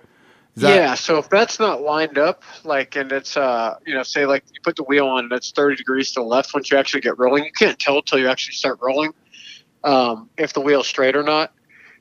So like everybody kind of goes to the back straightaway as soon as they leave the pits and they set their wheel and then they get back going. They had like 1 pace lap at Iowa, and I've never really seen that. And so I like pull over, I'm setting my wheel, I get back and I try to get back into my spot in line. And everybody's doing their pit road speed limit, which means they're like right on each other's bumper and they're trying to make sure they got a right read.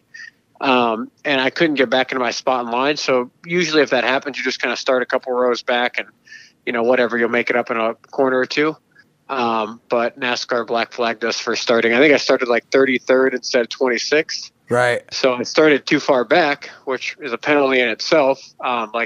You'd think that would be enough. But, they black flagged me and I had to come down pit road and do a pass-through, which lost about 2 laps for us. So that was right at the beginning of the race? Literally the green flag, and our spotter didn't tell us. So I was laughing because I was driving by and I saw the black flag. I'm like, man, that sucks for that whoever that is. It's like 2 laps in, and then 3 laps later, a spotter comes over the radio and he was like, they're going to stop scoring us if we don't pit. I was like, perfect. Yeah, that's a good way to start the day. I was wondering how you dropped back 2 laps right at the beginning. But here's the thing, dude, and so how? Because we're talking to Ryan Ellis, because the race car driver. Yeah. Obviously drove in the Xfinity race last Saturday, Iowa, but now you only drive the 2 races because it's explained like you explained last week when you were here, because you got a real job and you work for another company, and on your off weeks that you get vacation, you go race, right? And Iowa last week was one of those races. So the fact that you've been waiting that one of your vacations, it's like you booked your vacation to the Dominican, bro, and you had to cancel it or something like that. I mean, right? So, but in the I got better pissed off though, so it actually ended up working out. So it did. Yeah, but we didn't get it back. By no means did we get it back, because when you go 2 laps down off the bat, you're playing a strategy that's a little off the wall. So we'd stayed out for a lot of stops to get a lap back, and then we get stuck on old tires by doing that. We would have ended up like 16th or 17th had we not had the problem. But, just like in hockey, you're kind of proud of your battle back. So I was proud that we were still able, after a 2-lap penalty, to bring home a 23rd place finish, especially being, running part-time 2 races a year, it says a lot about our team. And I had a lot of fun getting back behind the wheel. I didn't really have any jitters other than qualifying, just getting back out there because practice got rained out, so we didn't get any practice either. Okay, here's the thing. Practice got rained out. Anybody knows. So Ryan was in before the Michigan race, right? And he's sitting over there in your seat, Sean, and he's explaining he's explaining to me that he's got to work and can't stay away from this, so he can only do this on his off time. I lost myself. I was going to explain how hard it was for him not racing and then being here at MIS and going out there and not being able to run. No, but I wanted you to explain to them about your predicament about not racing at Iowa, getting the simulator into your house, not getting the right thing. So you didn't go. So tell everybody, like, the remarkable thing, you finished 23rd. You didn't touch the track till the qualifying round. Jeez. They give you one lap on the thing. Like, you got to help.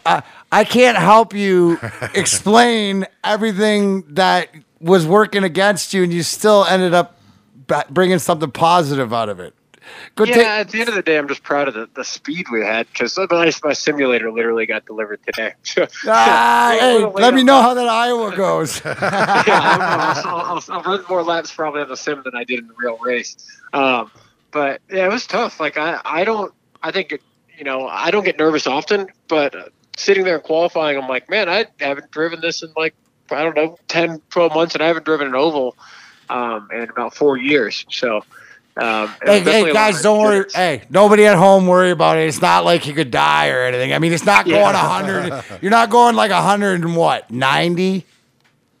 Yeah, no, but I just played it off. I was like, all right, I know once I get out there, it's like riding a bike or skating. You're going to get out there, you're going to feel comfortable. And just like anything else, you get out there and it's just racing. It's not anything unnatural. So about halfway through the race, I realized we got in a really good groove, and we're outrunning the equipment. We were, like I said, a 16th, 17th place pace, which is about where we were all race, is really good for that stuff. That's just behind all of the Cup affiliated equipment. So for a team of 5 or 6 guys with 3 cars, that's a really good day, considering even with a problem. So that's awesome. So I was happy with it. Still pissed off for about 150 laps and beat myself up over it still to this day. But I'm proud that I can go to our race in 2 months and know that we're going to jump right into it and be competitive. Now, the next one's Road America, right? Yep, like August 23rd or something. So that's a road course, and that'll be a completely different animal because if it rains, I think we have a chance to win. Whoa, you heard it here first. Yeah. Will you be driving the 99 again? Yep, same car, same team. Gretz power. I'm going to try to get you. I'm going to try to get you. That's what I told him. I said, hey, good, you got the Gretzky be with you. Because you can't go wrong. And he understands that. I say, Sean, do you know I made Ryan cry when he was 9 years old? Oh, really? This is true. Yeah. Oh, I got to hear this. He's a Cops fan. And we got swept when I was a child. Hey, he sat in that chair and said, you made me cry. As a 9-year-old. And I said I had help. Yeah. Well, you felt better last spring, Ryan. Yes, absolutely. Hey, Ryan, we have Sean Belizian. He's a local sportscaster here in the Detroit area. He also used to call the Plymouth Whalers games, and he knows your boy, Tommy Wilson, really well. Oh, I love Willie. Oh, I love you know Willie real well? Good us in the same team. Yeah, he is. He is. And by the way, you had a hell of a shot while you were playing defense for the Windsor Spitfires. By the way, right? He actually met him. Oh, did you they really? They got a picture together, dude. Yeah. He had a howitzer. That kid could. I mean, honestly, he could. He still can. Yeah, he still can. He's in Nashville. Yeah, Willie. The thing that people don't understand about Willie is what a good guy he is. That's what everybody says. Yeah, he's just a good dude. He's just down to earth. It's almost like he's old school tough guy. Yeah, like he's old school power. He's sort of like a poor man's Cam Neely almost. Not as much of the score, but like the physical. You don't want to really fuck around with him. Yeah, no, I hear you there. Is that like you on the ice, Ryan? What was that? Was that like you on the ice? Nobody wants to mess with you? No, I had no hands, and I just basically sat back on D and tried to chip the puck off the glass and not get scored on. Made a career out of it, kid. Made a career back in the day, And he dude. won 4 Hey, cups. you I was notice? just an agitator. I was like, if I can just get out there, draw a couple penalties, not get scored on, I'm doing pretty good. My greatest 3 things. There was no cell phones, cameras back in my day. You could shoot it out of the play, and then you could ice it and get off. That's how old I am. Holy jeez, there's been like 86 million changes. So you're coming back with your team that you work for to MIS in August. Is that right? Yep, I'll be back, and I got off Bringing the your plane gear? at midnight, 1 a.m. from Iowa, and went straight to the shack basically, and worked Monday, Tuesday, Wednesday. And we're flying to California tomorrow morning, so right back into the grind of it. But yeah, I'll be back there in August, and I know we're going to play some puck. Absolutely. You better bring your gear. Oh, I will. Exactly. I'm going to set up a game with all the local nasties. It'll be all good. See, hey, and spread it around to your guys and whatever like that. See how many guys, if you have any other guys that want to play. Oh yeah, there's a ton of them. Surprisingly, the crossover between hockey and racing is actually pretty strong. I get it. I get it now that I've been there, and I appreciate and thank you for taking care of all of us and just the accommodations and for Isis and Perry and everybody that was down there. That's the phenomenal. It amazes me, and anybody that doesn't know, it's so family oriented. For such a dangerous sport, it's the outer dichotomy, and it's cool. But I think it humbles you. No, it absolutely does. The thing that humbled me the most, dude, is realizing that, oh my God, they're going 55 down pit lane. Like, you could die. Yeah. You don't realize that these crazies are jumping out in front of them. Those guys are nuts. The pit crew. They're crazier than the drivers. I don't care. They actually are. I would have never thought that, but the drivers are safe. Yeah, we got a roll cage around us. They just got a plastic helmet. God, and some of them get angry, don't they?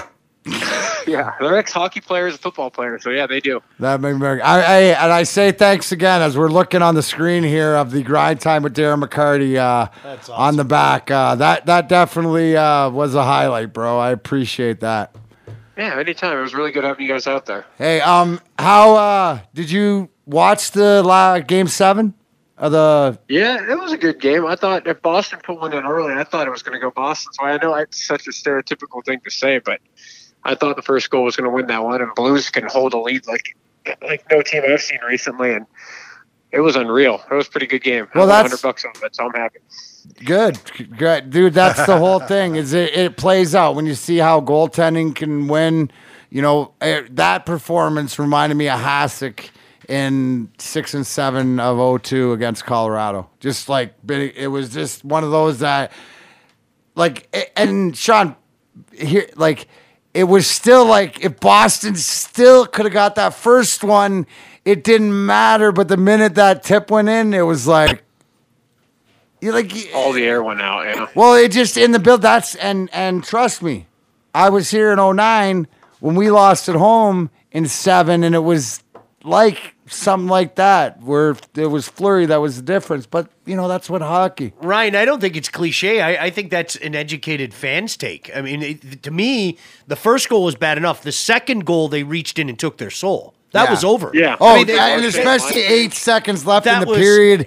That's the no-no. That's a proverbial no-no in exhibition hockey. And let alone Game 7 of the no first or last minute goals. The helium went out of the entire line building. change was awful. Oh, it's terrible. Oh, you could tell he was off. It was funny. I actually was talking about that on the radio. I said, all right, there was something off with that guy. Not only the change, but did you notice he wasn't shooting the puck at all? And then, of course, you know how it is. Mac, your teams, it always happened with your teams. You find out after the fact, he was only playing with a fractured hand. Really, that's so. You could see after the fact he wasn't shooting. It was really obvious. I said that earlier. I said hockey's the only sport that they downplay the injury.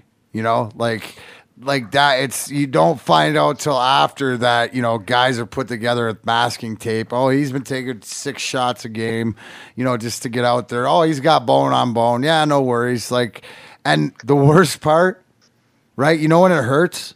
When you lose. Yeah. When you win, when you win, you know, like I guarantee Stevie's knee surgery felt a lot better, and it didn't feel good at all, but that we'd won a cup. Sure. You know, make it all worth it, and it's all that. So that's a tough thing. And to me, that's Boston. We were talked about at the beginning of the playoffs. That's Boston's sort of, all right, bye. No.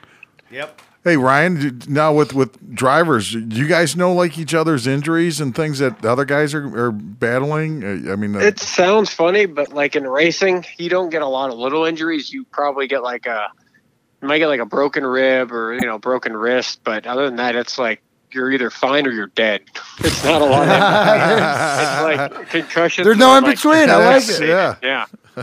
That's what like in a way I kind of wish it was more like hockey where there were consequences. And I don't mean this in like a bad way, but I wish there were consequences when you messed up, you got hurt, because then there are consequences to your action other than your team having to rebuild the car. Yeah. As a driver, you just go home and you're like, well, that sucks. I had a bad week. But like in hockey, you have a bad, you know, you get hit hard. You keep your head down, and next thing you know, you're buried in the corner. You might be out for 6 to 8 weeks. But in racing, it kind of sucks because you can make a mistake and you're perfectly fine, but your team's working hard for you. So it's not, you don't really know too much of what's going on. You might get a sickness here or there, but other than that, it's really like you're fine, concussion, broken wrist, rib, or something, or you're dead. Not a lot in between. Yeah. I wonder if anybody ever gets diarrhea in the car. Tony Stewart did. He won. It was pretty famous. He got diarrhea. He won the race, and like then he just like didn't do victory lane. He just changed suits. Well, I don't know about you, but I'd shit my pants for a cup win. Yeah, right. That's what he said. He wasn't proud of it. No, I mean, hey, it happens. I always wonder. I mean, like guys probably just piss in their suit or something like that, or do they have like a stadium buddy or? Well, you're the dehydration you go through, right? But you're usually so dehydrated you don't have time to pee. Wow. All right, that's cool. But yeah, you lose 8 good to 12 to know. pounds of water weight. Yeah, it's a good sauna in there. Yeah, no doubt. How hot was it in Iowa? Not too bad. It was actually really comfortable. I know some guys kind of struggled with it, but I think in the car it's between 125 and 140 most weeks. So they're wearing a 3 or 4 piece suit and not getting any air in there, so it gets pretty warm. But you get used to it, and your breathing's real high and heart rate's pretty high. But it's not too bad once you get used to it. Well, all right, bro. We will continue to check in with you. Good luck this weekend. You say California? Yep, going out to Sonoma, so we'll have some fun out there. Not a road track? Yep, that's a road course as well, so it's going to be a really exciting race. See? You can bump me up to 3rd grade in my racing education right there. Look at I hang out with you a little bit more. I'll be on the way. All right, bro. Well, good luck. Good luck with Guido and all the rest of what'd you say? That's my team. Yeah, we make cars and then we get drunk and fist fight each other or something. Yes, we wanted a fight button in there. Yeah, that's it. That's right. Fight button in the car. We're gonna work on that. We're gonna work on that between you and me. All right, sounds good, bud. Thanks, Ryan. All right, guys. Thank you very much, and thanks for letting me run the decal last week. That was pretty cool. Thank you, Ryan. Yes. You know what? I'll think about it if you want to do it again, but no. Again, thank you, brother. Hey. Of course, guys. Exactly. Best of luck, Ryan. You got to get me closer to being an owner. Oh, man. That was Ryan Ellis, last week's driver, the 99, the grind time with Darren McCarty car. Jordan, right, I got to bring up a story. You just like totally. Homer, Homer might get really mad at me. Yes, I love Homer's stories. Bring it. I have to tell the story because you said something, Mac. You guys always hid what was going on. And I think you know this. Homer lived pretty close to where we live, and my daughter was friends with his daughter. So we were at the ice cream social at the little elementary school. And this is during the 2008 NBA Which, by the way, as a father of daughters, and the ice cream social is one of the best days of the Listen, I'm telling you, and at the time, and Homer, let me guess, because he loved ice cream, so he probably had about 8 scoops. Well, he had a bunch. Went back about 3 times. He couldn't move, like he couldn't like watching him. He was walking like Fred Sanford. Like I'm not like honestly, I almost want to get up and show you. He was like doing this. It was painful to watch. And at the time I was doing the you might remember this, Perry. I was doing the television show with Dan Miller and Steph. And, and Steph was on with us during the finals. Greg Steffen. And so I saw Homer, and Homer kind of looked at me. Yeah, sorry. Homer kind of looked at me like, I forget that you're going to be here and all that stuff. And I was like, all right, dude, like not media. Are you okay? Like I go, we're not, I'm not going to go run on the radio or television. Like, are you okay? Fine. You weren't fine. You should have seen him walking. And that's the thing, Matt. What year was this? 08. I think it was the 08 one. Oh. And his legs looked like they went through a freaking war. I mean, they were just disgustingly battered. He couldn't, I'm not sure, he couldn't walk. No. He's trying to go over to get his 8th ice cream and everything. And his wife is so nice. She was like, I'll get it for you. I'll get it for you, Thomas, and all that. And he was like, he looked like almost like a man that was wrapped in metal. And it was too heavy for him, and he was just. No, it looked like he had his equipment on outside of the ring. But that's what reminded me of that. He was like, "Oh, I'm fine. And I was like, "Dude, like as a human being, I'm not gonna go run on TV and go, hey, I saw Homer and Homer's." It wasn't anything like that. That's not my job as far as I'm concerned. I played second round because first round Mule was hurt against Nashville in 08, so I got in the lineup. Second round Homer was hurt against Colorado, so I was in the lineup.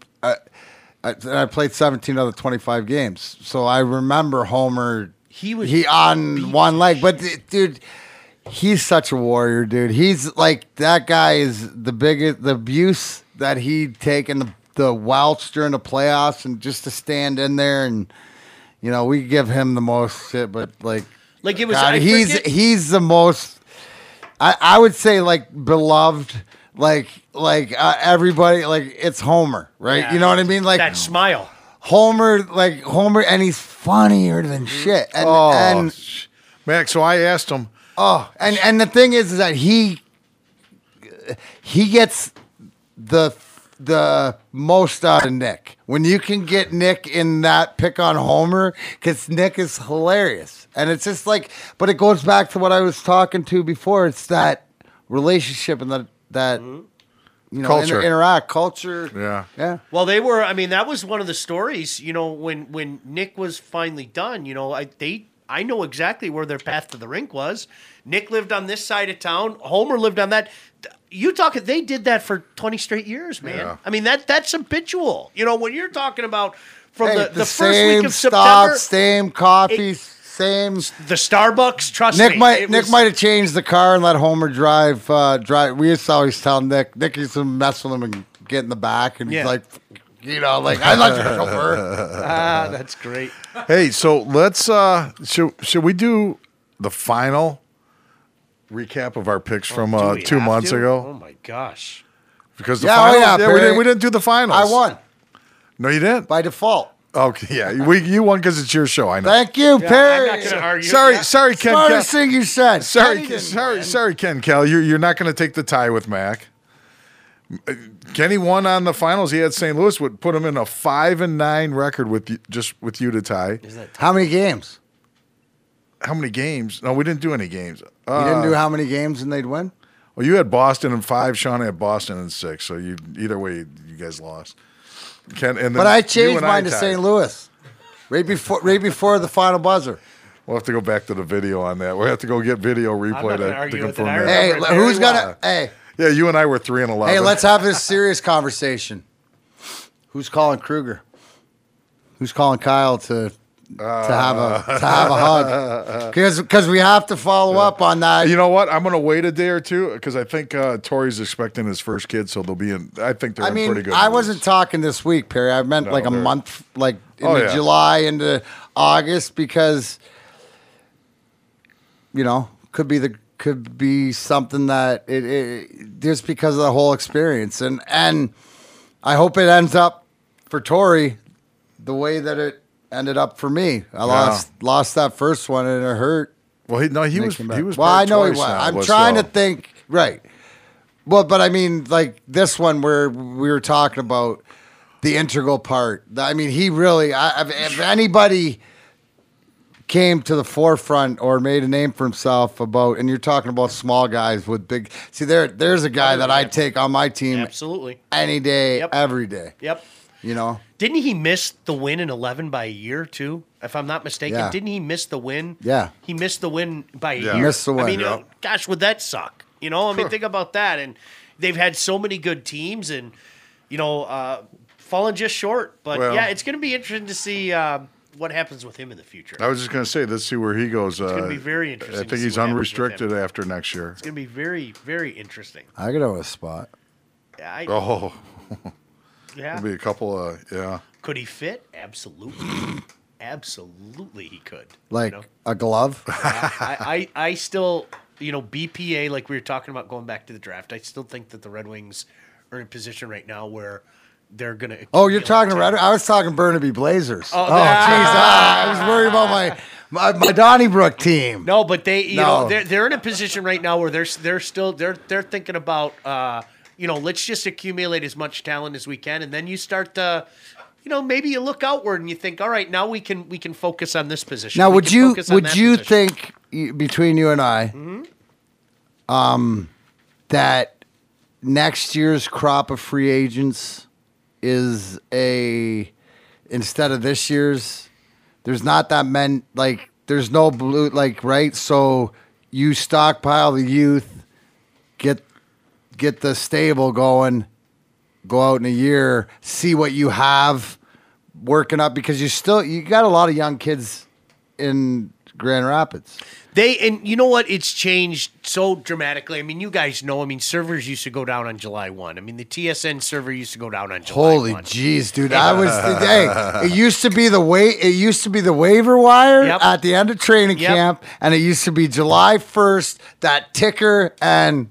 Yep. Hey, I was on it the one year. Well, and now, I mean, if you're the Players Association, I think in a certain regard, what we see a lot of times is sometimes and I don't mean this disrespectfully, I mean it exactly the way I'm saying it, the rank and file players can cash in.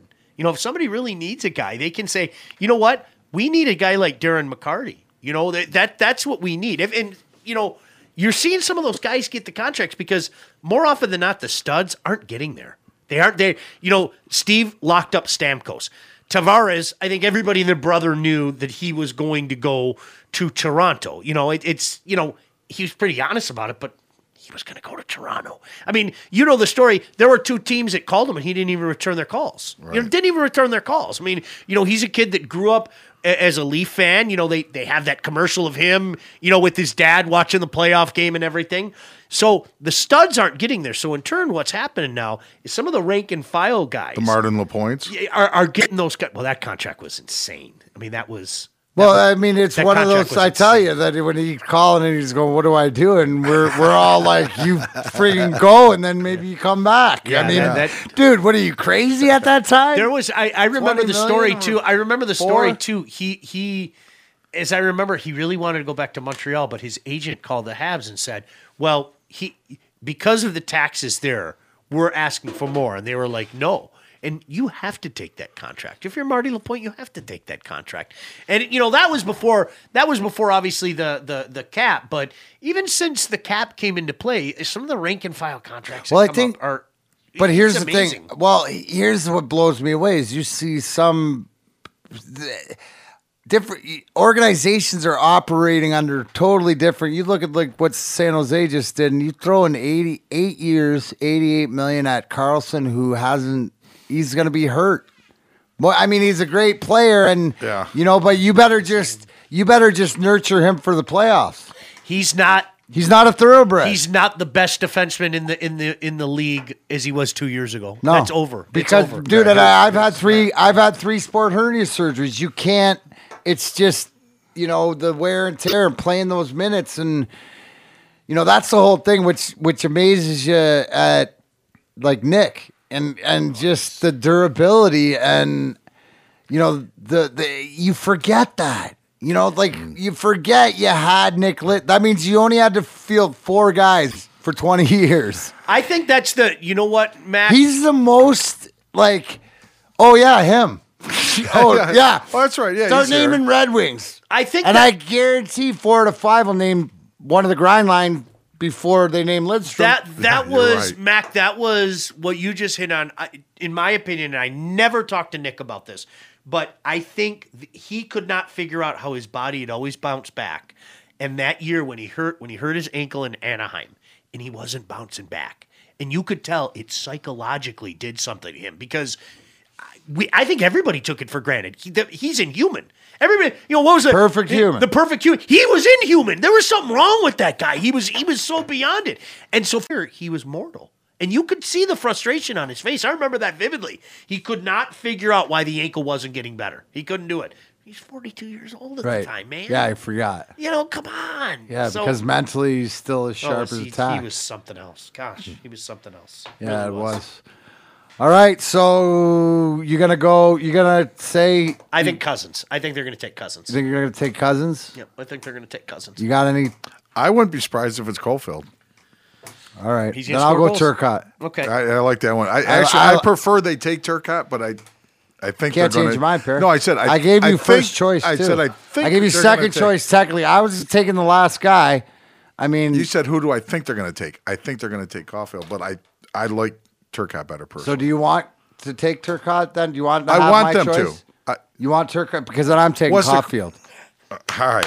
What do you want? I want Turcotte. See.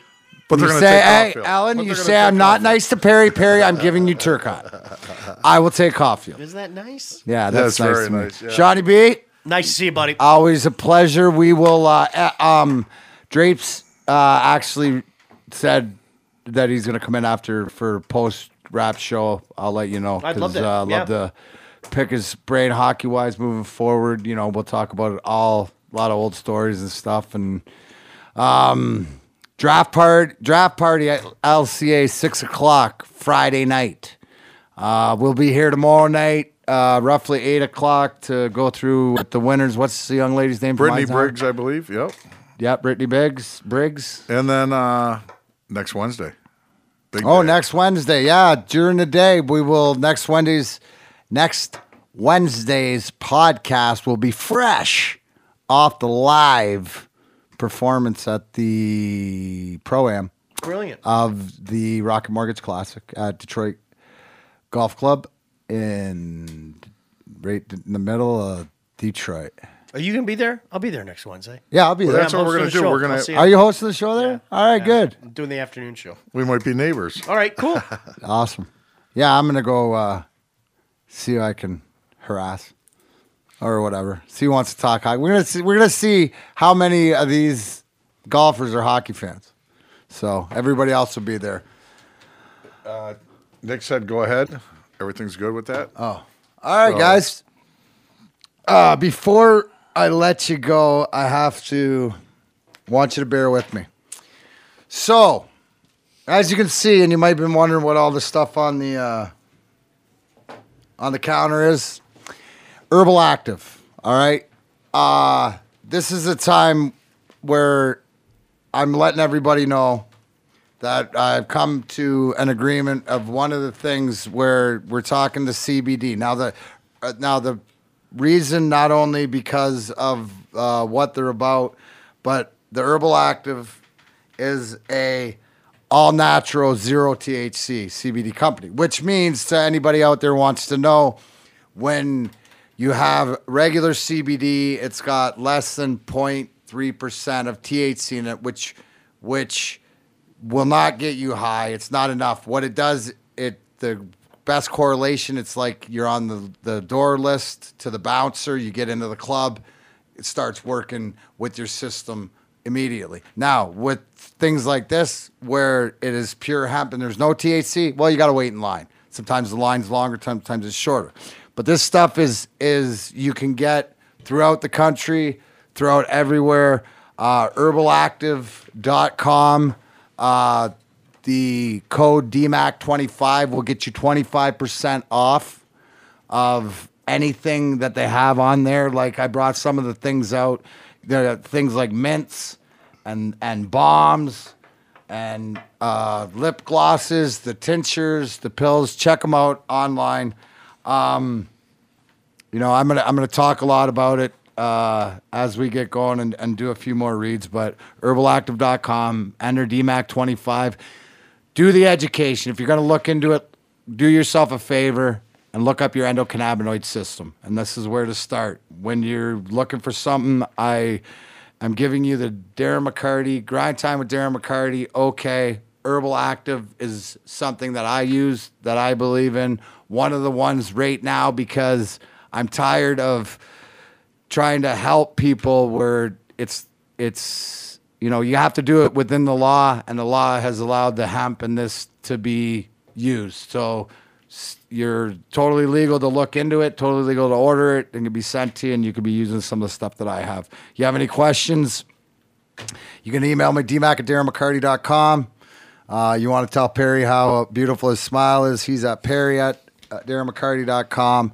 And if you have any sponsorship, any ideas, or things you want to get involved with Grind Time with Darren McCarty, please send everything to nick@darrenmccarty.com.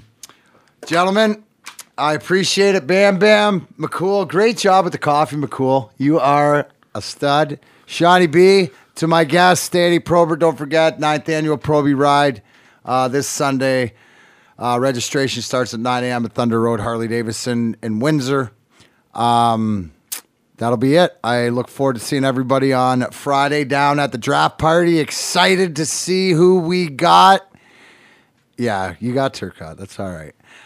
Remember here, guys, that always, no matter what, no matter how many times you fall down, get your ass back up. That's Grind Time. We're out.